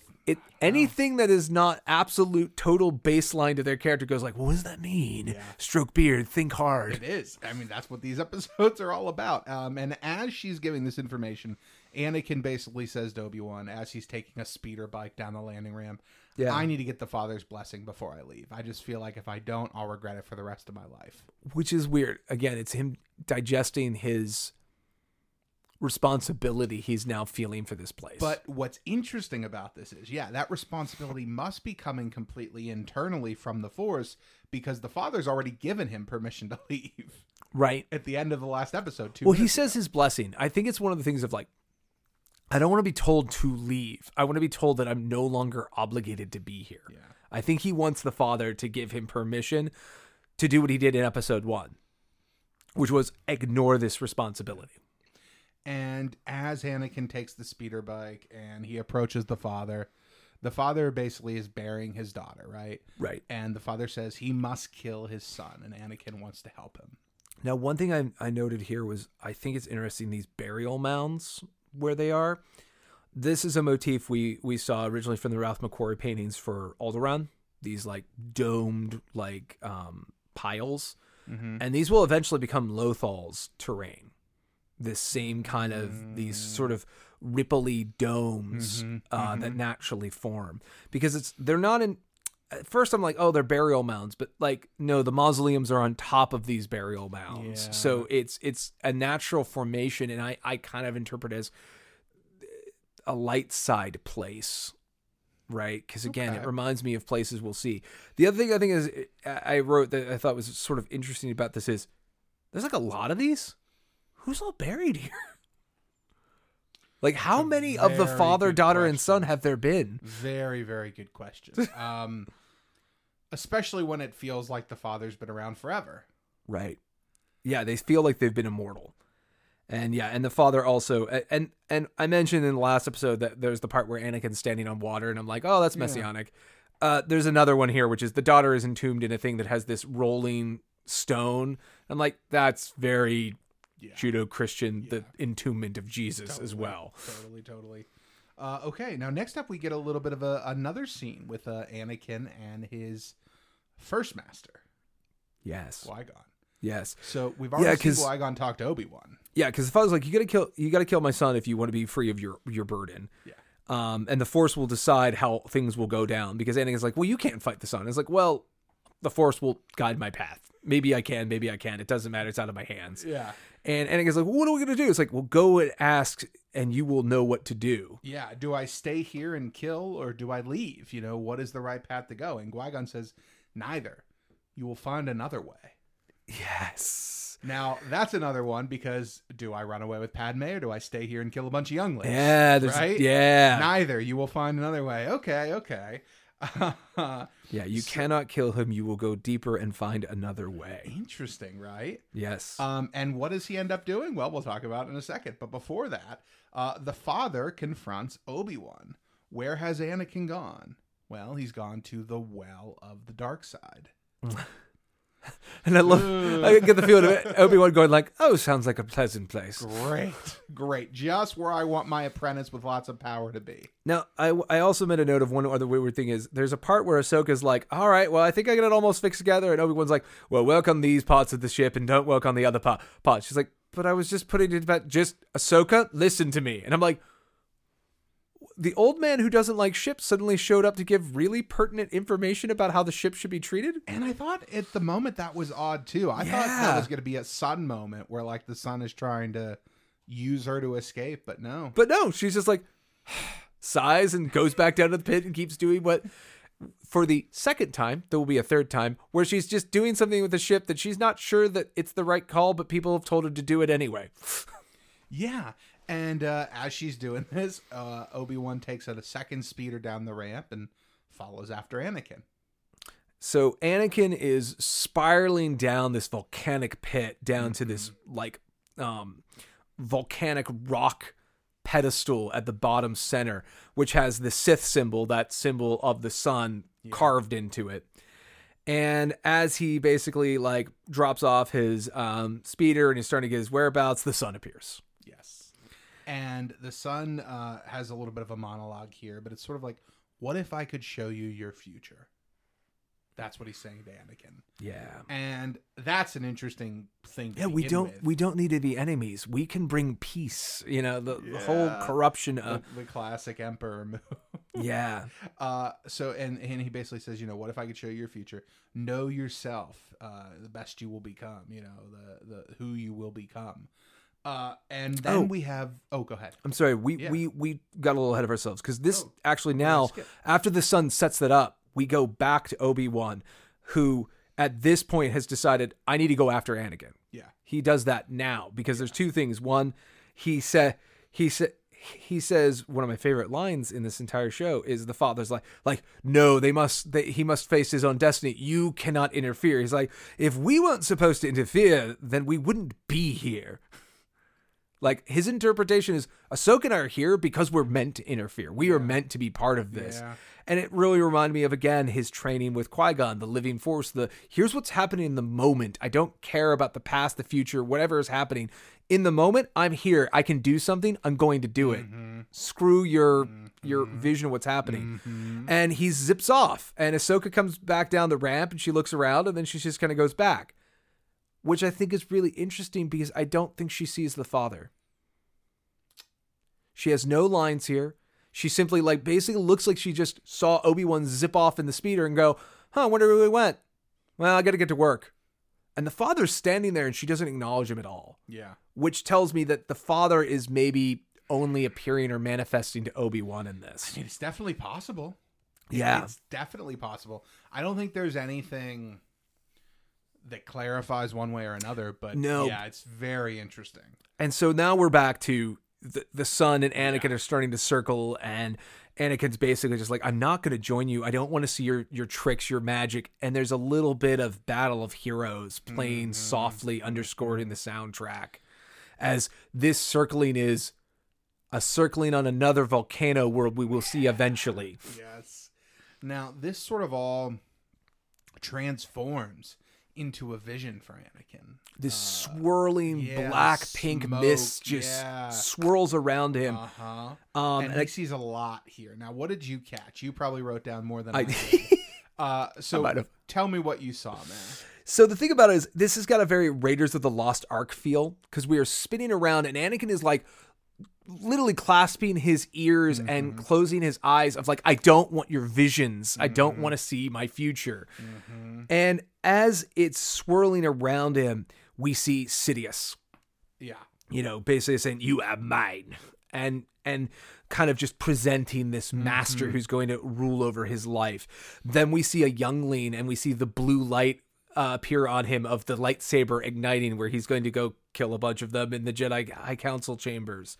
Then he sees Padme and she's like, Anakin. And then for just a brief second before she disappeared, her neck gets pulled and she's getting force choked, as she will on Mustafar. Obi-Wan facing him and screaming, "You were my brother." Yep. We see Alderaan explode. That was the one I found really interesting, because that's where he like really breaks down. Because at first it's almost like it's in black and white, like there's not a lot of sound. It's very abstract. And then things like Padme, Color, and then Anakin. Alderaan, yeah. And I think the thing with Alderaan, I think the reason that's the part where he's like, it's whatever defenses he had up, he's heard all this stuff, regardless if he wants to. He's seen it. He doesn't want to. And I think Alderaan's the part where I think he hears those millions of voices suddenly screaming and then being silenced. I think he knows that echo. He feels the weight of murdering realistically, letting a planet get murdered. Yes. He doesn't pull the trigger. Yeah.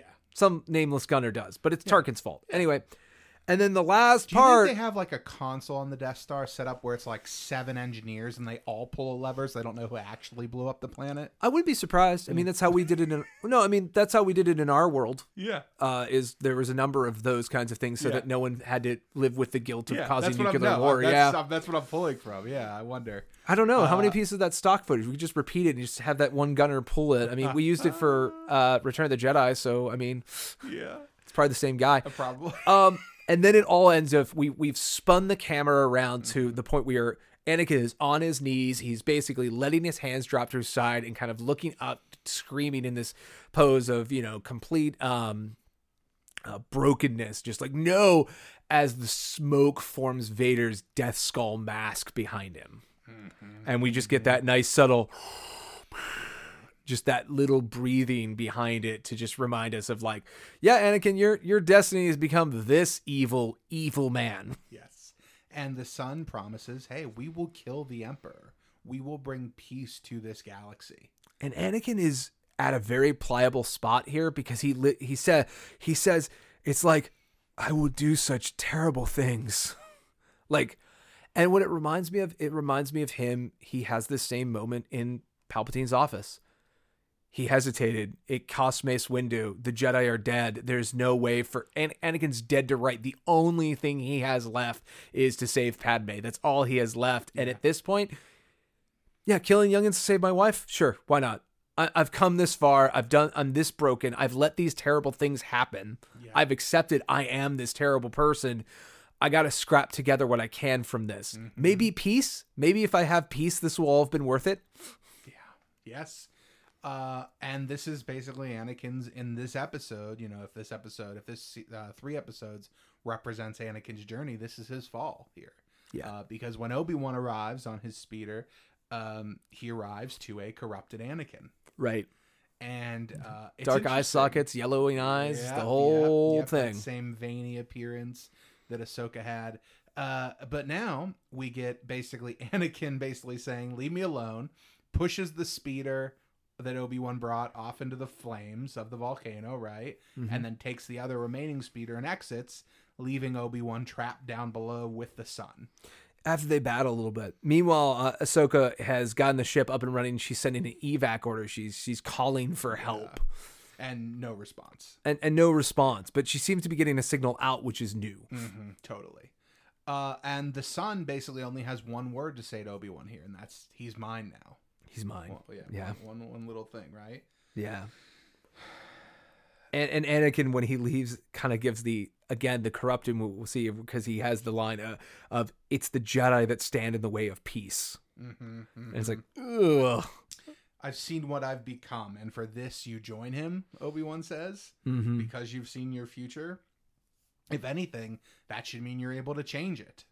Right. I mean, Obi-Wan's not saying that here, but... And even the son stated earlier in this in a seductive way, the idea of the future by its nature is able to change.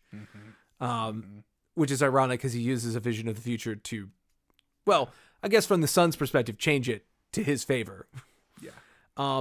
So Obi-Wan, thankfully Ahsoka does have the signals working, calls out to Ahsoka and is like, you need to destroy the ship. And she's like, I just fixed it. Destroy it. You need to make sure that the son and Anakin can't leave. Anakin's fallen.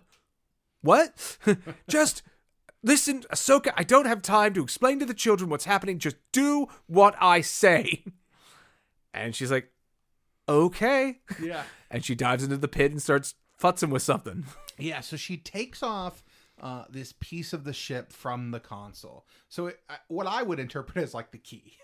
You know, I'm sure that's not what it is in Star Wars, but she basically takes the key to the car. So She takes the, yeah. take off. Yeah, she takes the, some critical part. The firing cylinder, the whatever. Spark plug. Yeah, who in a knows? car, she's taken the spark plugs. Yes. So Ripped off the distributor cap. Something like that. Yeah. And so basically, Anakin arrives at the ship because Ahsoka's had forewarning. She's ready for him. She sort of hides, lets Anakin go into the cockpit. And as he does, she jumps down, steals his speeder bike, and gets away with the essential piece. And Anakin is left stranded at the ship, very upset. Well, and I like the fact that Ahsoka does this cool little like Spider-Man move. Yeah. And the other thing I like about it is she also doesn't at any level confront Anakin because she ain't ready to do that. No, not at all. She's like, I don't know what Obi-Wan's talking about. My master's not a bad guy, but I'll trust Obi-Wan enough to not confront She Anakin. also doesn't remember when she was corrupted. Right. It's not like there's been time for them to explain it to her. Well, so she doesn't know. She just knows that Anakin, oh, well, maybe it's the sun and Anakin's skin or whatever. I'm just going to steal his bike and not pay attention to this. And if my notes are correct, next up we have a big moment between the father and Anakin, right? Right, Is that because what that means? because the only thing there is just the son and Anakin are both like, he's like, Anakin, we need that part. Anakin's like, I know, and then it just kind of cuts to, a father appears after the son disappears, to confront Anakin. Yeah, and he basically says, if there is to be balance, what you have seen must be forgotten. Mm-hmm. And basically, the father strips away this vision that Anakin just had about his future. And he said earlier that nothing is set in stone. Yeah. Your future hasn't been written yet. That is what could happen. Yeah. But there are other choices you can make that not happen. And the one thing I like about it is, to me, this sets up a lot of ways the crossroads, the world between worlds. The idea of like, time isn't the way you think it is. Yeah. Like, your destinies and the weave of destiny is more important than any temporal stuff. Yeah. And basically says, you saw something you're not supposed to see, and I'm going to take that back from you because you were that wasn't meant for you. You saw a potential future. Right. But at the same time, it's the future that happens. So is it well, no. It contradicts itself. No, if there has to be balance, what you have seen must be forgotten. And he erases the memories, right? Yeah. And then the son goes, so we'll circle back to that in a second when we come back to the second scene of that. But at this point, the son goes to where his sister is entombed. Yes. And he's broken and he's sad. He pushes the stone aside. When he walks in, the stained glass is painting that symbol over her coffin, which also has the symbols written into it. He pushes it away. He comes down to his knees and he just laments the fact his sister is the only one he ever truly loved. Yeah. And you get that whole, like, she's the only person who got me. She's the only person who understood me. My dad never got it. Yes. And proving that he's not here just for his own goodness, he takes the dagger. Yes. And what are you planning to do with that, buddy? Yeah. Nothing good can come from you taking that dagger. And he does reconfirm that his sister is the only person he ever loved. This is his only love. He doesn't care about their father, but he does care about her. Now, this is back to something I said in the second segment, which is, this is another reason I believe that dagger is hers. Yeah. It's the light side. She's entombed with it, and I think it's because it's her property, because she's the only one out of this cosmic trilogy that would be allowed to have a weapon that could kill them, because she's the person who would never use it. Makes sense. Makes sense. And of course, now it's out and about, so the son's super going to kill his dad with it. So, there's more, but my notes got a little light here, so I'm going to let you take over. From here, we come back to Anakin, and Anakin's waking up from the mind transference, right? The erasure of memories. Mm-hmm. And I find it very important to me that when this is all done, the father basically says, my son has broken the laws of time. And so the future you weren't meant to see, I've taken, I've erased that. Mm-hmm. And the way he says it makes me go, oh, I didn't erase your memories. I've taken that time from you. Like, I've literally snapped that. You were on a volcano, now you're here. And that's why you're trying to figure out what happened. I've literally cut that piece of time out of your existence. Which, again, leads me to the world between worlds and the crossroads and the idea of like, no, time is wibbly wobbly. It has rules and we're supposed to obey them, but it's not law. You know what I mean? I could interpret it as the living force has to follow time. The cosmic force does not. That's a great way of putting it. That's how I would very look at it, much. Yeah. Right. Right. I can. Yes. And I like that. That would like be my that. thought. Okay. So we need to get to the conclusion here because this is some of the most interesting stuff coming up, right? Yeah. So we've got a moment here where everybody's together. essentially. Everyone arrives. Yeah. I mean, that's it, right? I literally have to know. Yeah. Just everybody shows up. Yeah, they all come together. Where are they, at the monastery, or are they They at are the back- daughter's tomb? No, they are back at that. The father has appeared with Anakin at that courtyard, the one with the Tao symbol on the back. Yeah. The place where the trial happens. that's right. Where So the that's the finale monastery, happens. And yeah. the son arrives and he's just, yelling at his father like, this isn't my destiny. I need to leave. Yeah. And the son is like pleading once again. He's already told Anakin of like, listen, there'll be an opportunity. You need to take it, kind of thing. And he's like, he's basically just accepting the fact he's lost his son. Yeah. And the father pleads with his son one more time of like, see the reason in this, stay here. Don't go out there. Your presence out there will ruin everything, right? Yeah. It'll bring darkness to the whole galaxy. And the son's like, no. And so the Jedi like kind of raise their weapons to try to defend the father. They get easily pushed to the side. Yeah. And the father has taken the dagger and he's staring down his son. And the son gloats like, Father, you won't kill me. And the father goes, basically has the feeling of, no, you're absolutely right. And he turns the dagger and stabs himself. Right through the midsection. And he basically reveals to Anakin and to the audience that he did this because his son's strength runs through him. It's the only way to stop his power. Yeah.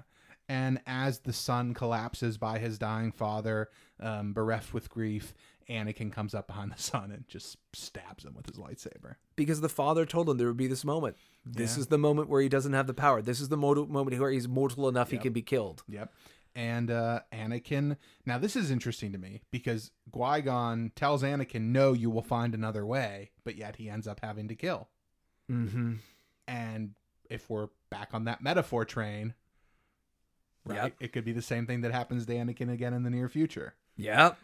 So I found that very interesting. Yeah, because it's great. And the son is broken. He was just like, please don't die. And there's this just dark thing of like the father, his last lines to his son is, I always knew there was good in you. Yeah. Which is something we all are going to hear again, but not for like 4 movies. And as the son is dead and the father is dying, the father kind of issues his last little line here of, and now I die, knowing the role you will play. This is to Anakin. Yeah. You have brought balance to this world. You will do it again for the galaxy. But beware your heart.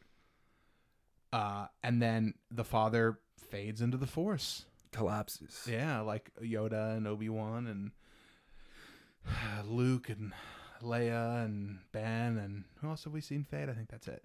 As those Jedi fade into the Force, same does the father. Yeah. And this is very interesting because not only is this the first person we see chronologically who fades into the Force. Right. Right. It lets us know, I think, something else too, as we get farther into here that, ultimately what it means is the father is part of the cosmic force. Yes. I mean, because the son and daughter don't. Yeah. They have mortal bodies that need interred or just lay there on the ground. Like they're not what he was. Okay, so I have some thoughts about that, but let's wrap this segment. All right, we'll save it for the... so at this point, the rocks that have been floating on Mortis crash to the ground. The diamond that hangs over the monastery crashes into the monastery and starts causing basically the world to collapse. And as all of it's coming down on them, the entire scene fades to white. And we find Anakin with his face on the console asleep. He picks himself up to Rex chirping in, and he's like, "Come in, Commander Skywalker. Come in." He's like, "Rex, what? Where are we? Where are we? Where are you? What's going on?" Yeah. And it's like, "Sir, we're waiting to rendezvous. You went off the scopes for a minute there." And they all, like, the three of them kind of look at each other. They're just very, very like, "Oh, I think we were off for a little more than a minute." Yeah. And they all look at each other, and there's just this very Wizard of Oz kind of thing of, well, you were there, and you were there. Like, there's just this sort of knowledge between the three of them. If it was a vision, they all three had it. And they can't really explain it, and because of the nature of this TV show, we see them head off towards the starship, because as far as I would interpret this, they came out of hyperspace where the ship is, the rendezvous point. And everything before that is only known to these three characters. Yeah. They left Coruscant, entered hyperspace, they go on a Mortis journey, and then all of that just sort of gets popped out as they just appear out of hyperspace from Coruscant, where they were supposed to show up, and they meet Rex, and they get on the ship, and we're done. Yes. I mean, I think it's all, while it's all open to interpretation, yeah, I think so. I have a lot to say, but should we move on to this final segment? So we're going to go to an interpretation segment where Yes. we're going to dig into all the, I'll talk about it later. We'll dig into all of those. But now, we do have one thing before that. one thing before that is, let's look at the fortune cookie. The fortune cookie for Ghost of Mortis is, he who seeks to control fate shall never find peace. I mean, that one is One's a nail on the head. Yeah, I mean, because it has, I would say, three principal characters who are dealing with that message. sure. You've got Anakin, and this is Obviously, more yep. predictive of Anakin in the sense of, like, his folly will be doing this. He's trying to stop something that the Force is telling him is going to happen. Yep. When he's having visions of, like, I saw my wife dying, I'm like, yeah, because you're going to kill him, idiot. You're going to kill her, so stop it. Stop trying to control fate. The tighter you hold your fist, the more will slip through your fingers kind of message. You have the son, who's fated to be anchored here and only live his life on Mortis, and he denies that, and he's doing everything in his power to escape this place that is probably the only place he can exist. Yeah. And the father is also been trying to control his children, but he's realizing, no, I will die, and whatever I've equipped them with is all that they'll have. Like, I can't control them, and my attempts to will end in all three of our deaths. Yeah. So it's heavy. Oh, heavy is an understatement, I think. Some of the most, how should we put this? The most, not only interesting Star Wars content for me, but some of the Star Wars content that pushes the boundaries the farthest. Let's talk about how far those boundaries get pushed and what they affect in what is going to be us unloading this, right? Yeah. All right, let's just get right around for the fourth segment right after this.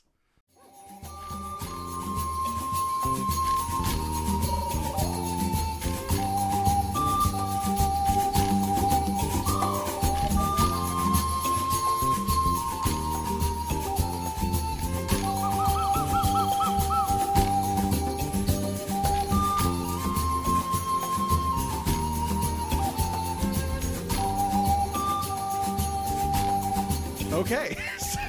All right. So now that we've this done is- that, yeah. So if you haven't gathered this by now, maybe this is your first episode of Sway. Weird.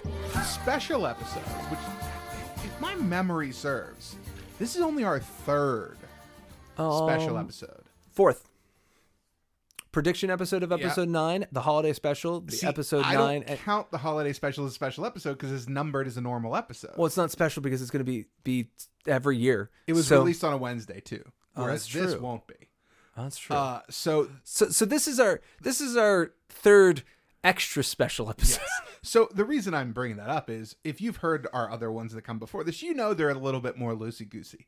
So here at the end, we are literally just going to talk about some of our thoughts of this trilogy and kind of philosophize about what we think it all means. All right, let's talk about the hanging stuff we had. Let's just talk about these 3 episodes, and then we'll get into their ramifications in the media that follows. Okay. Okay? Perfect. So The thing about the Mortis trilogy is I think personally, this is the best Star Wars gets.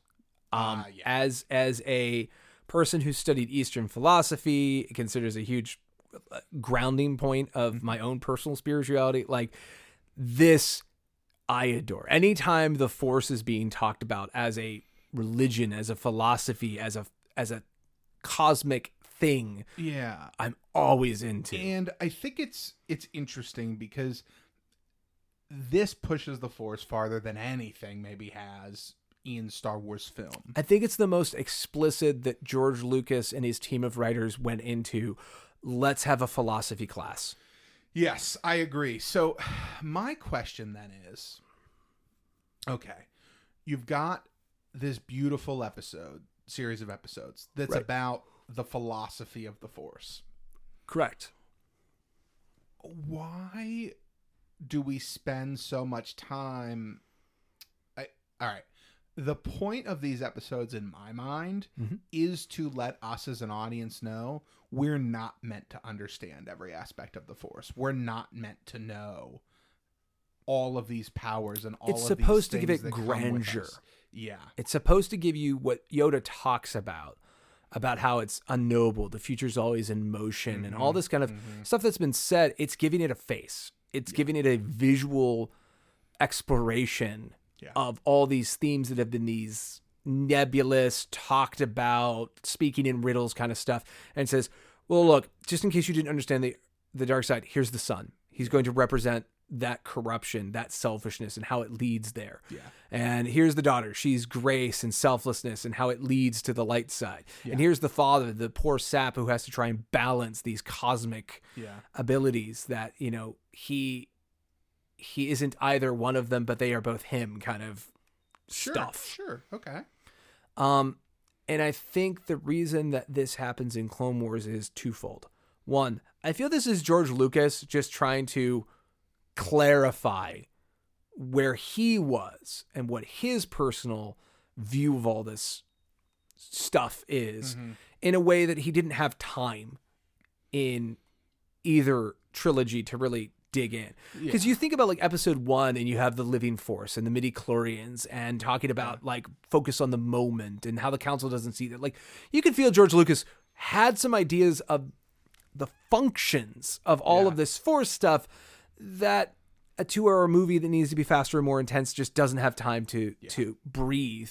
And he really never gets an opportunity. Like even in episode 3, things are moving so fast, he barely gets to comment a little bit more on some of this stuff. It feels like a lot of this should have been in episode 2. Like if you're going to put it somewhere, because when you look at the other two trilogies, I mean, hindsight, right? Yeah. But when you look at the other two trilogies, episodes 5 and episode 8 are the ones that are most focused on the Force. They're the ones that are most focused on our characters internally understanding their place in the universe. And it feels like when you look at a trilogy, that the middle is the place for that. Well, and I think the problem with that, and I think one of the reasons people don't like episode 2 is episode 2 is busy with something that the other two movies don't have to carry, which is your primary protagonist having a romance. Yeah. Like, oh yeah, but Empire has it. I'm like, no. Empire has it for secondary characters. Luke isn't. Yeah. Luke is spending his time training on Dagobah, and if Anakin was free of having to court Padme, like you could imagine Obi-Wan would have had plenty of time to talk about the Force. In fact, he does, because he talks to Dooku about like the fact that, there's this parentage. Yoda got Dooku, who begot Qui-Gon, who begot Obi-Wan, who begot Anakin. Like there's this family tree, and he's talking about Dooku, and Dooku is expressing how I am a dark sider and I serve the Sith, but I don't do it for the reasons you think. I'm not just some black hat wearing evil. Like we have some of that in episode 2. It's just with the secondary character, it's not nearly as important, and it's not nearly as invocative as what we do with the Mortis trilogy, which is the chance for Anakin, the chosen one, to have his time on Dagobah. Yes. Okay. Yes. And that's what this is. This is the tree. This is the cave. This is the interpreting of symbols and trying to understand what is this grand cosmic thing that mortal minds aren't meant to understand in a frame that mortals can at least have a shot at understanding. Okay. So then for that, let me ask you, does that mean that, All right. Is this entire thing that we see, so Yes. this entire arc, is this a metaphor or symbolism for what is about to happen? Basically, Anakin is going to have a point where he can choose what path to walk, right? To Yep. bring balance to the Force. Instead, he chooses to snuff the light side out by killing most of the Jedi, right? Which is the daughter dies first here. The light side dies first. Right. And then eventually comes back around through his heart, through love, through the things he was warned about by the Father, and also destroys the dark side by Right. throwing Sidious Which- down a pit, right? Yeah, which is always been my interpretation of the balance is the fact that Anakin, by destroying the Jedi, removes the light, then he removes the dark, and then the two are back in harmony and equality again. There's no Jedi, there's no Sith, the universe is at peace. Yes, okay, We get complicated when the sequel trilogy says, yes, but we need to make another one. yes. We'll get to that later, but just Yeah. the idea of like, at the time this was created, episode 3 is out. This is the most obvious interpretation is the idea of he brings balance by destroying the light and then the dark. The other way I think you can look at it is it's basically saying Anakin is powerful enough to influence the path the Force chooses if he gets involved. But that doesn't mean he has to. Right. And That's the other way I look at that. And we too. see the denial of the call in episode 1, where he doesn't want to take this responsibility, even though he's shown that other than the Father, and even more than the Father, he has the ability to bring the light and the dark to heal. He makes them kneel before him. And let's be honest, that's the insanity he's in at the end of episode 3. Yeah. Because he's killed all the Jedi and he feels terrible. But when he sees Obi-Wan, he's like, no, you don't understand. I'm going to kill the Emperor too. I'm going to rule everything. With these two hands, I will bring the light, the dark. The universe will kneel to me, and in my empire, there will be peace. Yeah. And it's like, whoa, dude, you're all the way to Crazy Town now. Mm-hmm. And okay, so that then brings up this question I had. So the Father says Anakin brought balance to the Force of this planet, right? I.e., bring balance. to the You've Force brought of the balance world. to this world. You'll do Right. it to the galaxy. Yes. Right. So he did this by killing all the Force users. I mean, right? I mean, that at least on its surface level, that's what he did. Well, it's not the balance that people want, but it's balance, Yeah. right? Yeah. If there, I recall the line from The Incredibles: "Once everyone's super, then no one is." It's like if you get rid of all the Force wielders, then the Force is at harmony because no one is trying to bend it to their will. Yeah, it's letting the Force, and so then that's kind of my thought here is this whole thing is a metaphor for his entire journey, right? First he kills the light, then the dark, and he leaves it at kind of a scale of 0, right? Yeah. A balance of 0-0. Yeah, it tears it out, just zeroes out everything. Okay, so this was kind of as I had time to think about it more. Mm-hmm. This was kind of where my mind ended up, kind of where my final thoughts were. Now, throughout our talking today, I think I have a few more things maybe to add, but, you get the idea. Yeah. So after I had finished all 3 episodes, and I kind of wanted to try and contextualize it in a way where I personally could make sense of what this arc is trying to tell me. So essentially, Anakin arrives and is supposed to take over for the Father, kind of reining in both sides of the Force and balancing it, right? We talked about that. Instead, what happens is the light first and then the dark are both broken down to nothing and destroyed, leaving the planet to balance itself and regrow to start anew. The Mortis trilogy was made at a time when Palpatine was dead and the Force was in balance, right? At the end of episode 6. So, okay, if that's the case, could this have been the original intention of the episode to parallel Anakin's journey? The daughter even says, we are the beginning, the middle, and the end. Yep. Is this whole thing, the daughter, son, and father, representing Anakin's life and the different paths he could take throughout it? Yeah, I think it's a morality play, just showing the internal struggles of Anakin Skywalker right out in a cosmic space. Okay, so if that's all the case, right, if we can give that at least some credence, does that mean that all of the Jedi who we have seen, who have sort of faded into the cosmic force, Yes. so that would be Anakin, Yoda, Obi-Wan, Luke, Leia, and Ben. Yep. Does that mean that when they fade into the cosmic force, that is the Force acknowledging you are more than Jedi. You understand the Force in the way that the Father did, in the way that the universe is meant to. Well, we can dig into this. Okay, so one other thing I did as part of research here is I checked in on the episodes that touch on this. So the first set I did was there's a duology in Rebels, which is the wolves and the door and the world between worlds. Yeah. And those two directly are repeating Mortis, because basically the Empire under the direction of Thrawn is excavating this Jedi temple on Lothal that Kanan and Ezra have visited. Yeah. And on the one side wall is a giant mural that this Hayden, this administrator to the Emperor, is investigating. In fact, he captures Sabine and is basically having this art history talk with her. Yeah. And we see that the door, what's going to become a door, this motif, this mural has the figures of the daughter, the father, and the son. Yes. And Hayden states that this is a symbol that repeats itself in Jedi history throughout Jedi history. Now recall that during the Mortis trilogy, they're like, we don't understand this. We've never heard of these symbols. Yeah. Like, if you're Force wielders, how have we never heard about you? Yeah. Which to me interprets that, it's all throughout Jedi history. But Jocasta Nu's not archiving that. This is the secrets of the Jedi. This is deeper lore. This is in Holocron, the books that Yoda has. It's in that stuff. And the Emperor, who is taken in residence in the Jedi Palace to steal everything the Jedi were and knew, I think the Emperor has access to these ancient Force wielder archetypes, these characters. Yeah. But the average rank and file Jedi, even in their height, have no idea, have never seen this before. Mm-hmm. And to me, the most important thing I get from the Mortis trilogy, and I'll also be honest, I was already learning about Taoism at this time, so this is kind of like a real formative time for me to be watching this. Is Taoist philosophy is really about the fact there is no good and evil. Okay. At all. Okay. You have your Tao, your way, the thing that you're supposed to be doing, the cosmic destiny that you have.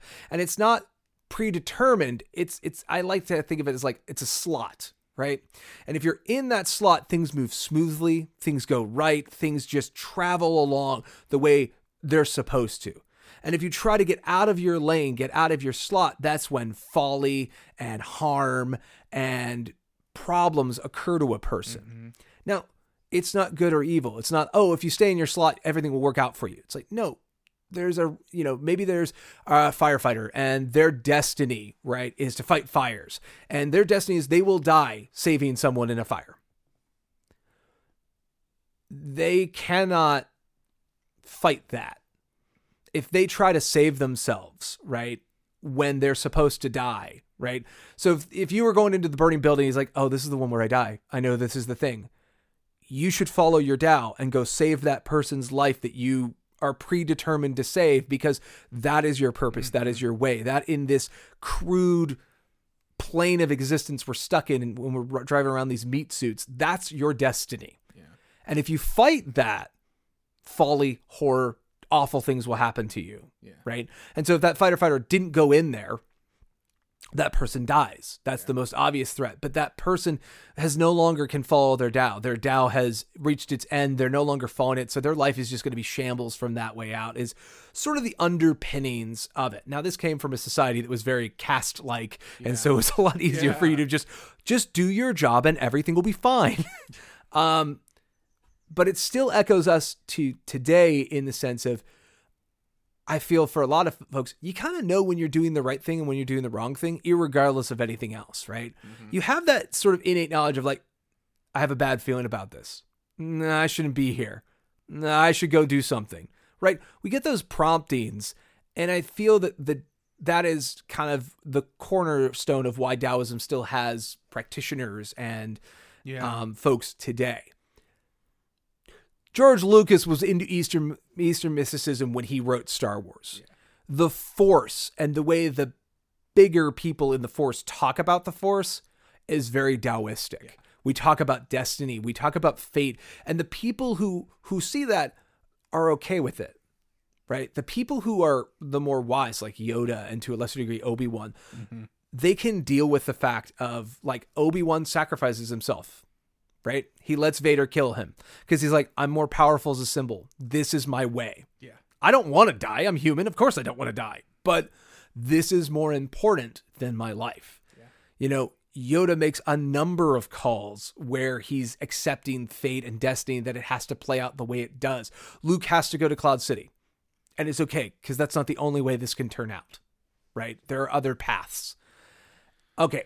Yeah. So taking all that into interpretation, and specifically because the symbol of Taoism, the yin yang, is literally in the planet Mortis, I think one of the things I remember being frustrated with podcasts and reviews of these episodes at the time was everyone went, well, the son's the dark side, the daughter's the light side, and the father's the balance, and we got to balance these two forces out, and duh. And I'm like, no.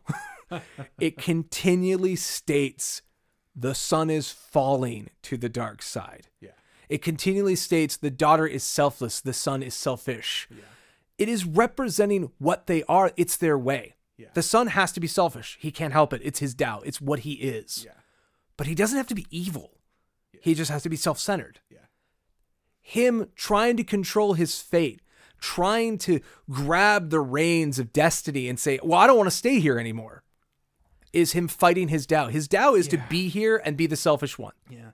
Now, what's interesting is all of those personality traits, let's say, of the son would be things that someone like Yoda, for example, would say are passed to the dark side. Right. And we talk about that as, you know, the son is falling to the dark side. That makes sense. He has those traits. But what the father is saying, and what I think is you're saying, and what I think we have come to know about Jedi in a bigger way, and about the Force in a bigger way, not about Jedi, is that everything needs to work in balance. You cannot be 100% towards the light. You cannot be 100% towards the dark, because when you're 100% towards the light, you're the Jedi and you fail. When you're 100% towards the dark, you're Kylo Ren and you're being called back towards the light, because you know that this darkness isn't the only thing that exists for you, right? People like Palpatine, who are the truest embodiment of evil, and people like Yoda, who are the truest embodiment of good. Neither of them are right. Correct. I think that's what we're meant to interpret from all of this. As I mentioned when we first saw it in these episodes, the symbol, the yin yang, represents the inability for light and dark to be here without each other. Yeah. They swirl around each other. Right. They take precedence at different times, but that is a simplistic view to assume that one is controlling the universe and the other one is not. You know, we see on the planet Mortis, death comes every night and life begins every morning. Like, it is referring to that cycle, the great wheel of turning. And the thing with the Taoist symbol is the white has a speck of black. The black has a speck of white. There is no way to be one or the other. And that's why the father says that's a simplistic view. I think that's why Luke in The Last Jedi is like, it's hubris to think that, you know, you can just have one without the other. There's no way. Yeah. You have to have these things. Yeah. There's no way to control them. It is hubris to think you can. Yeah. And that's why Jedi, like Qui-Gon and like future Luke, you know, sequel trilogy Luke, feel like they are more than what the Jedi were. Like, they are trying to forge a new path, and they both went about it in very different ways.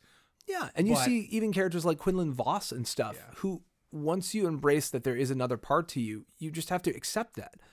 Don't let it control you. You are still a willful creature. You are still something that can choose. You haven't lost free will, but you have a lane that you're supposed to stay in. And there is no way in the mortal sense to understand what its conclusion is, where it's going. Yeah. And the best thing is just to, like Qui-Gon says, focus on the moment. Your focus determines your reality. If you want to look at this as bad, you'll assume everything's bad. If you want to look at something as good, you'll think everything's good. Yeah. It's neither. Focus on right now and what is actually occurring and what is actually in front of you, rather than trying to make it preordained to fit whatever mold you want it to. Yeah. And that's Anakin's folly, right? He tries to control destiny. He sees the death of his, Yoda puts a nail on it when Anakin kind of comes to Yoda in episode 3 and he's like, hey, Master Yoda, let's say I have a friend, and let's say that they got married, hypothetically, and that friend's wife, he gets force visions that wife's going to die. What should he do? What should my friend do? And Yoda's like, don't fear for people who die. They go and rejoin the netherverse of the Force. Do not fear for them. Do not mourn for them. Be happy for them that they get to move on to the cosmic force and no longer contain, they get to be the luminous beings. They're no longer tied to the crude flesh.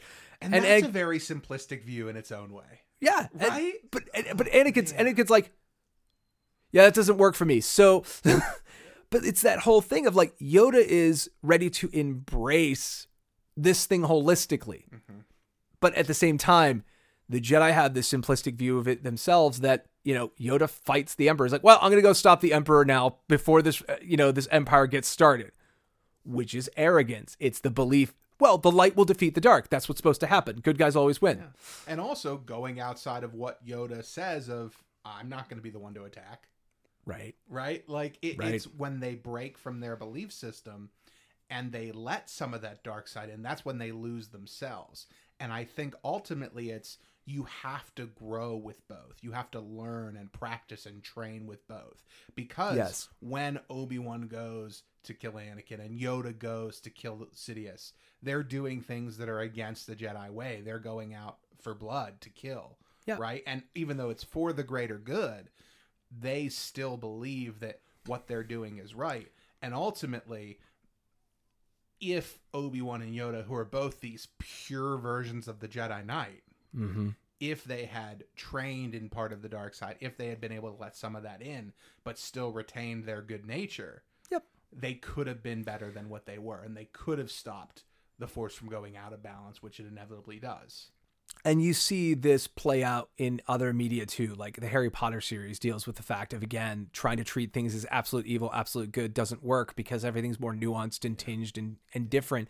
And I think that is the Eastern philosophy that Lucas is trying to expound is there's the dark side and there's the light. And these two forces are always in conflict. And I feel like what he's trying to say is what Taoism kind of teaches, which is don't try to defeat the dark side. You can't. It has to exist. Mm-hmm. And because of that, you need to understand the much harder thing, which is it's a cycle. Mm-hmm. And there will be horrible things that happen in your life that lead to amazingly great things in your life. Yeah. And there are amazingly great things that will lead to horrors. Yeah. You can see that with, Anakin falls in love, which is great. It's a light side thing. Jedi, they say that they don't have attachments, but they have an overall attachment to life. They want everyone to be free and happy and democracy and all this kind of stuff. Yeah. They want that.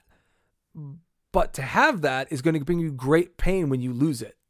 And so when they lose the Republic, it's sad and dark and horrible. But that darkness had to come from that light. And in the dark times, we see hope, the rebellion. You can't snuff out the light. The light still wants to exist. And I think at the end, the whole idea of this cosmic balance is understand that in this world, we can't see the whole picture. So you just have to, the light has to fight the dark has to fight the light.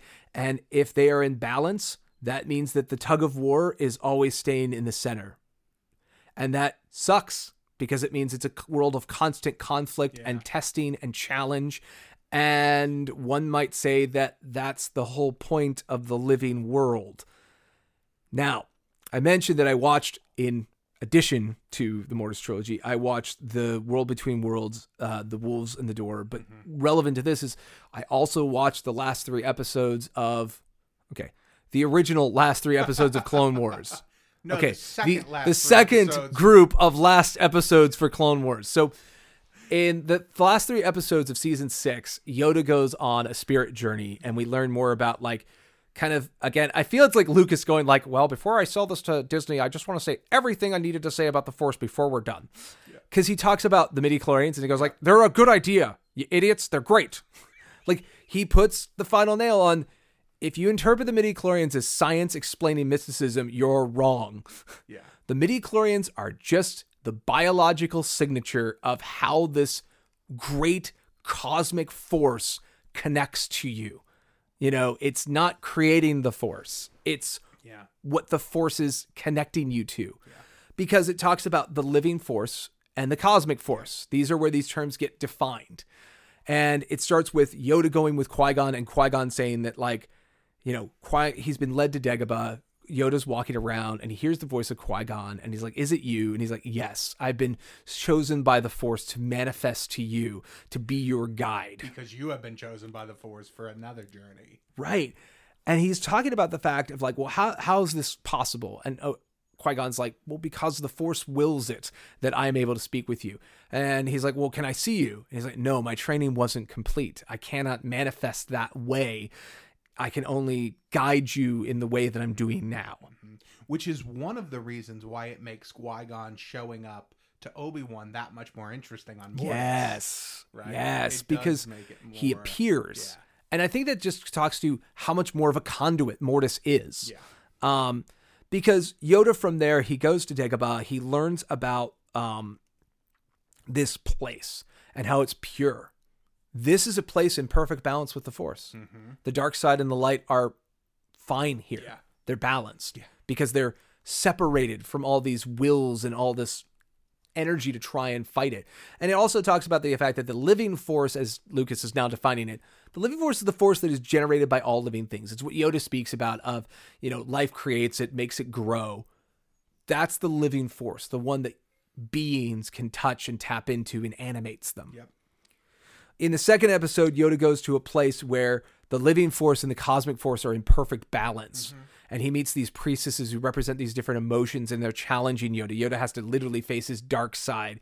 Yeah. Yoda literally has to, like, deal with the fact of his own hubris. They say that he's like, oh, well, I've already dealt with my fear. I've already dealt with anything. I'm Yoda. I'm fine.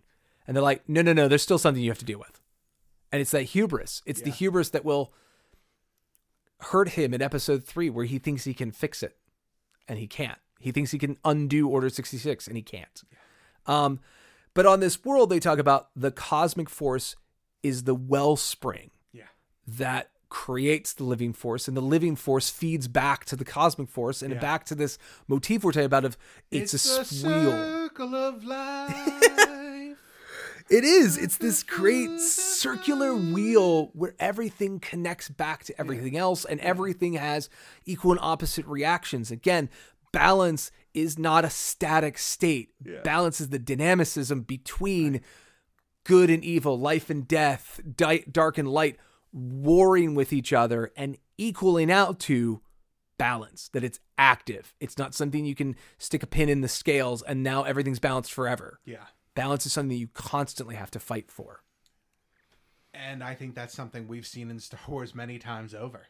Yes. It's not just one crux decision that changes. I mean, it can change your destiny in your life, but one decision does not define you. Okay, and now that I've got that a little bit framed, let's go back to the world between worlds, which is arguably one of the most controversial things that ever happened in Star Wars. Because we went to this cosmic place, and I do remember at the time everyone going like, how's this place even exist? It doesn't make sense. And I'm just going like, you remember Mortis, right? We went to a giant D8 and it opened up and led to a planet of imagery. Like, this is not the first time Star Wars. Remember the cave. Remember you're failing at the cave. Well, there wasn't actually a Darth Vader in the cave. So as someone who has come around on the world between worlds, all I'm going to say here is I can understand it because one is Anakin and one is Ezra.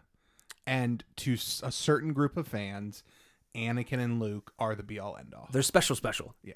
So I want to read, because I wrote down, there's a whole ocean of quotes that begins on the world between worlds. Because in the Wolf and the Door, the Loth wolves that are in the mural go and form a portal. And Ezra, his last moment in that, he hops through it. Mm-hmm. And we see this just black space with this triangular portal. And we're just slowly zooming out of it. And all we're hearing is lines from the trilogies. And so you have like Yoda, like, wonderful the mind of a child is. And then this is really important because this is directly cut from the Mortis trilogy, is Obi-Wan saying, what is this place? And Qui-Gon repeating, it's a conduit through which the entire universe flows. So I'm like, this is Mortis. Not literally, but I mean, this is the same material, the same stuff of Mortis. This is the cosmic force that living beings can go to. It's the fulcrum for the cosmic force influencing the living force, maybe. Yeah. And so Yoda continues with, luminous beings are we. And then Ahsoka pops in, and she's, just when you think you know the force, you find out how little you actually know.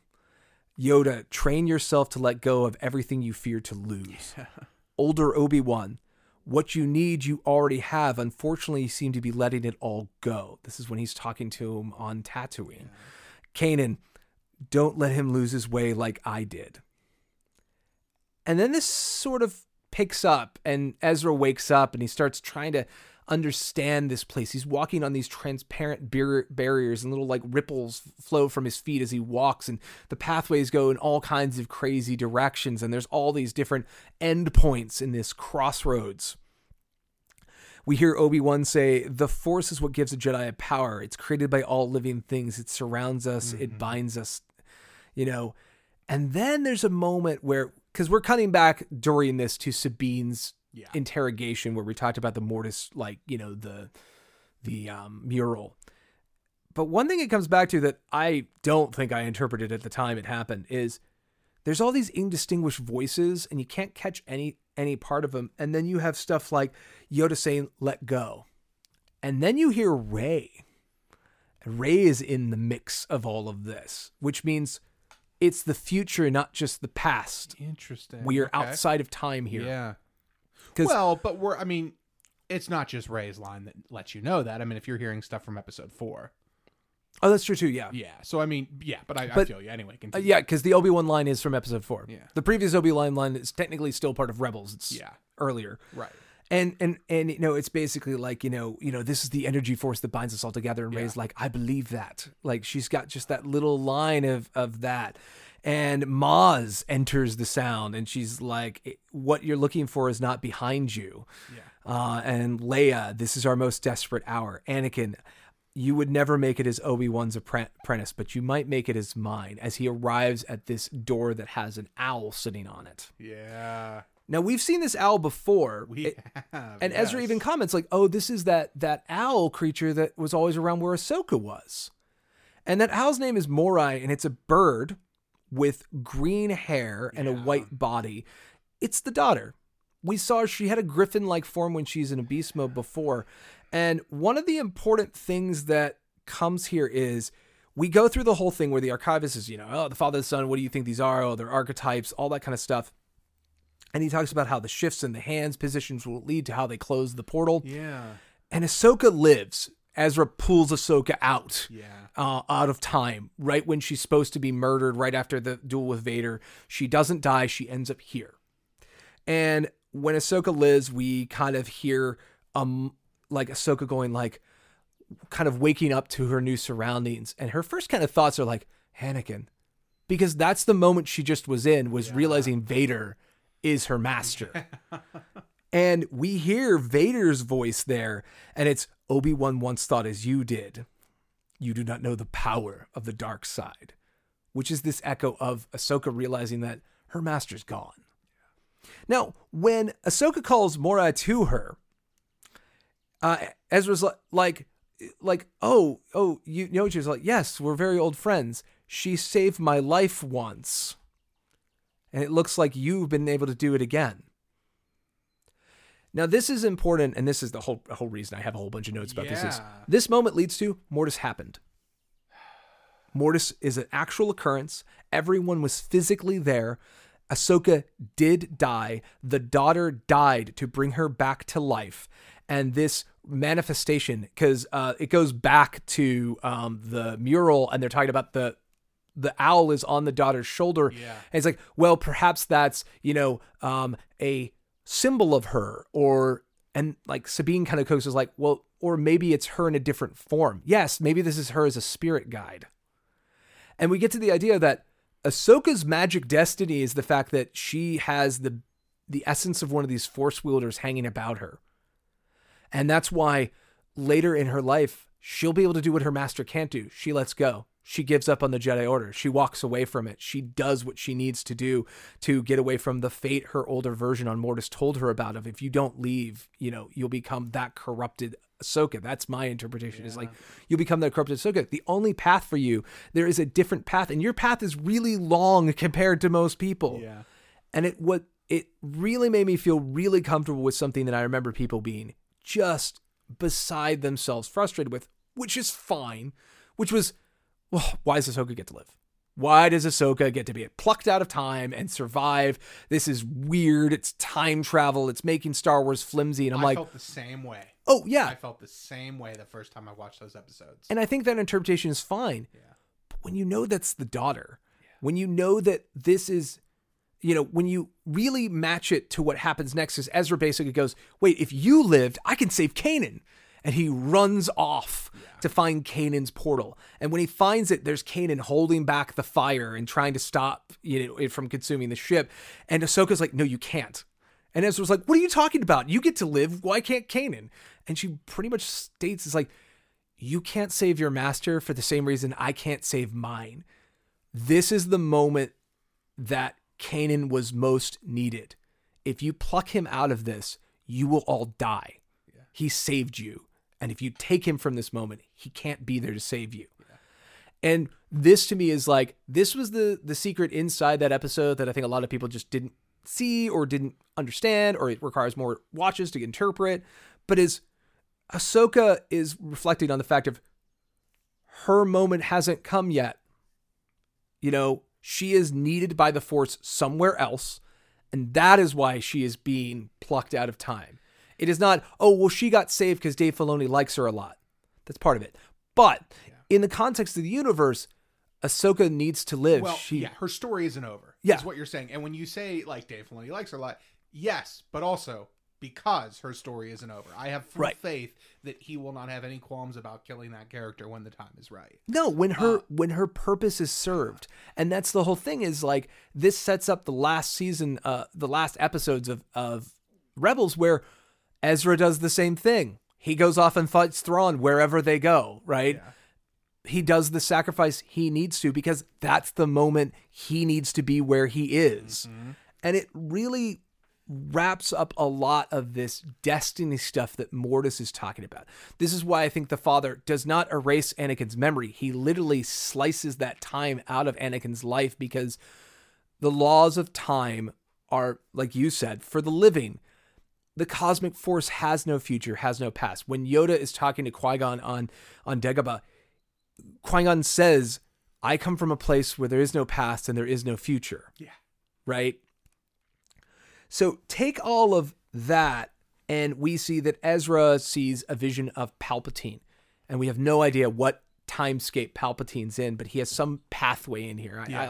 My interpretation is like, oh yeah, at the bottom of the Jedi Temple, he has some chamber that allows him to access. There's another one of these murals, and the Emperor's figured it out, but maybe he can't pass through it because he's not meant to go there, right? But he sends fire through it, which separates Ahsoka and Ezra. Ahsoka goes back to Malachor and appears basically after the duel, but alive. And we just don't know how long after. Yeah, we have no idea. And she goes on her path. And then we see Ezra rush back, and he ends up back on Lothal, and he and his friends do the work to touch the sun and put the son and the daughter back in balance, which closes the portal. Yeah. And so we are no longer able to see that. And one thing I also want to mention that I just, as I'm looking through my notes and see what else I didn't already say, one other thing that I thought was interesting was the vision where Yoda sees the future at the end of his arc, where he sees what the Clone Wars is going to end up with, where he sees his future and his destiny to become this creature that must wait for the right moment to influence destiny. It's exactly camera-wise positioned and set up the exact same way Anakin's vision is on Mortis. Wow. It plays through the exact same spiraling camera, this purpley black fog spinning around him, these images coming into frame the exact same way, and it pretty much ends up on the same shot, except it's Yoda's back instead of Anakin's front. Yeah. And when he leaves there, Qui-Gon mentions the fact of, like, this is your, I'm sorry, not Qui-Gon, the one priestess is like, this is your path, this is your destiny, this is what you are to do, and when the moment comes, you need to be ready. And so like the last last thing that they state is the idea of there's always another way. And the way they say it is very blocked to Yoda watching the X-Wing go in Empire and going, no, there is another. Yeah. Which is just great, because the priestesses basically talk about the fact that they are not here. They're part of the cosmic force. They're basically in between worlds. Yes. They're not part of this existence. And at the very end, you know, we've dealt with time travel. We've dealt with the fact that Ahsoka gets to live, and we've dealt with the fact that the Force is trying to influence the universe and that there's these paths that people are supposed to take, so on and so forth. And the last line in World Between Worlds is when they, the last line of note, I should say, is when Ezra uses the Force to turn the Son's hand to close the portal. We hear the Son say, the future by its nature can be changed, which echoes his line he tells Anakin right before he shows him the vision of the future. Yeah. So you get to this whole thing of the cosmic force is outside of time, but living beings need to remain within inside time, right? So would you essentially interpret all of that to mean there is no such thing as destiny in Star Wars? As a Taoist, I would take it as destiny is the slot you are meant to travel in. Yeah. And that destiny by its nature is unknowable. It's inscrutable. You can't understand what you're supposed to do. In my opinion, Anakin follows his destiny because he keeps getting pulled into his destiny is to bring balance to the Force. Yeah. The way he will do that is will fight tooth and nail to control fate until he eventually gives up. Is there a universe where he embraced his Tao way earlier in life and said, you know what, I love my wife, but I need to let her go. I need her to go back to Naboo and do her thing so I can fight and die in the Clone Wars, probably killing the Sith Lord as I was meant to be. Yeah. Is that how he could have gone? Yes, because Taoism would say you can always come back to your Tao, but when you are outside of your way is when folly occurs. And you could state that basically from their marriage at the end of episode 2 until the throne room in episode 6 is Anakin's bucking of that destiny. And admittedly, it leads to good things too. Luke and Leia are born because of that, you know, and they're great, but they're also aberrant. They're also not the way the Force would have, if it could have gone straight and narrow. If the Force could go straight and narrow the way we're left with the Mortis trilogy is, Anakin goes, well, I guess it's my destiny. All right, Dad, you can retire. I'm going to watch your kids. And his controlling and embracing of watching these two forces on this cosmic world will keep the universe outside this cosmic world in balance. Yeah. His denial of that is the path that leads him to fighting and fighting and fighting this until he eventually gets it and then eventually can join the cosmic force when he dies. Okay. So through that whole lens, I have one question. Yes. Does the universe get out of whack and out of balance because of what Sidious is doing? Or is Sidious able to get the universe out of balance because the sun starts falling to the dark side? Okay, so here's the frustration with all this. Okay, the sun is starting to fall to the dark side, and we, as far as we can tell, it is during the Clone Wars. Yeah. Like that, from the living being's perspective, is when in time this happens. Right. So Sidious is already on the way to his triumph. We're in like a year into the Clone Wars. Yeah. He's running both sides. Sidious has already caused all this evil. And I think the sun's corruption represents the sun's desire to go all the way, to win, to escape, to be in charge.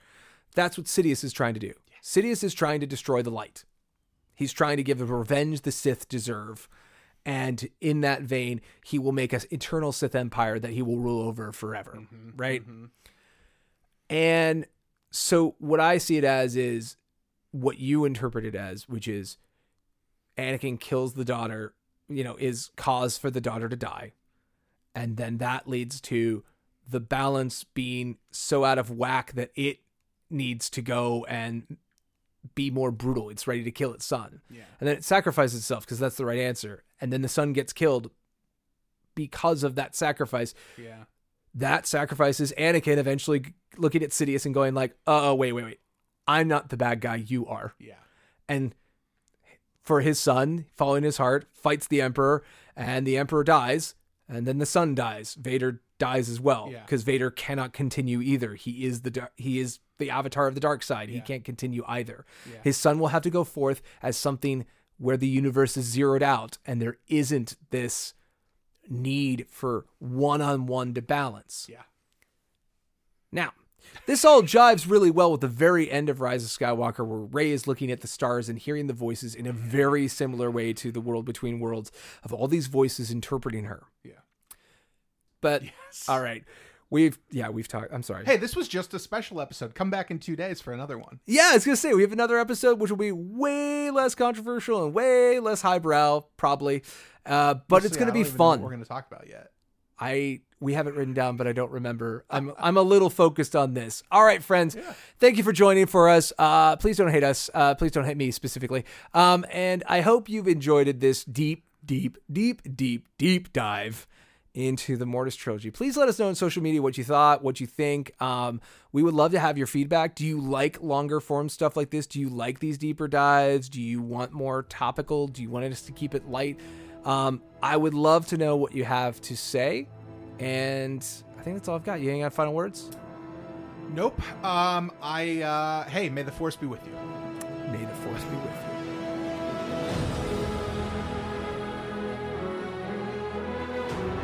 This production is not endorsed by any other property and is the sole responsibility of Mac Purvis III, Ross Greco, and those involved in its production. It is meant for entertainment purposes only. Other than content provided by this production's providers, all music, music clips, sound bites, rights are reserved, and their respective owners have not endorsed any aspect of this show. Copyright 2020.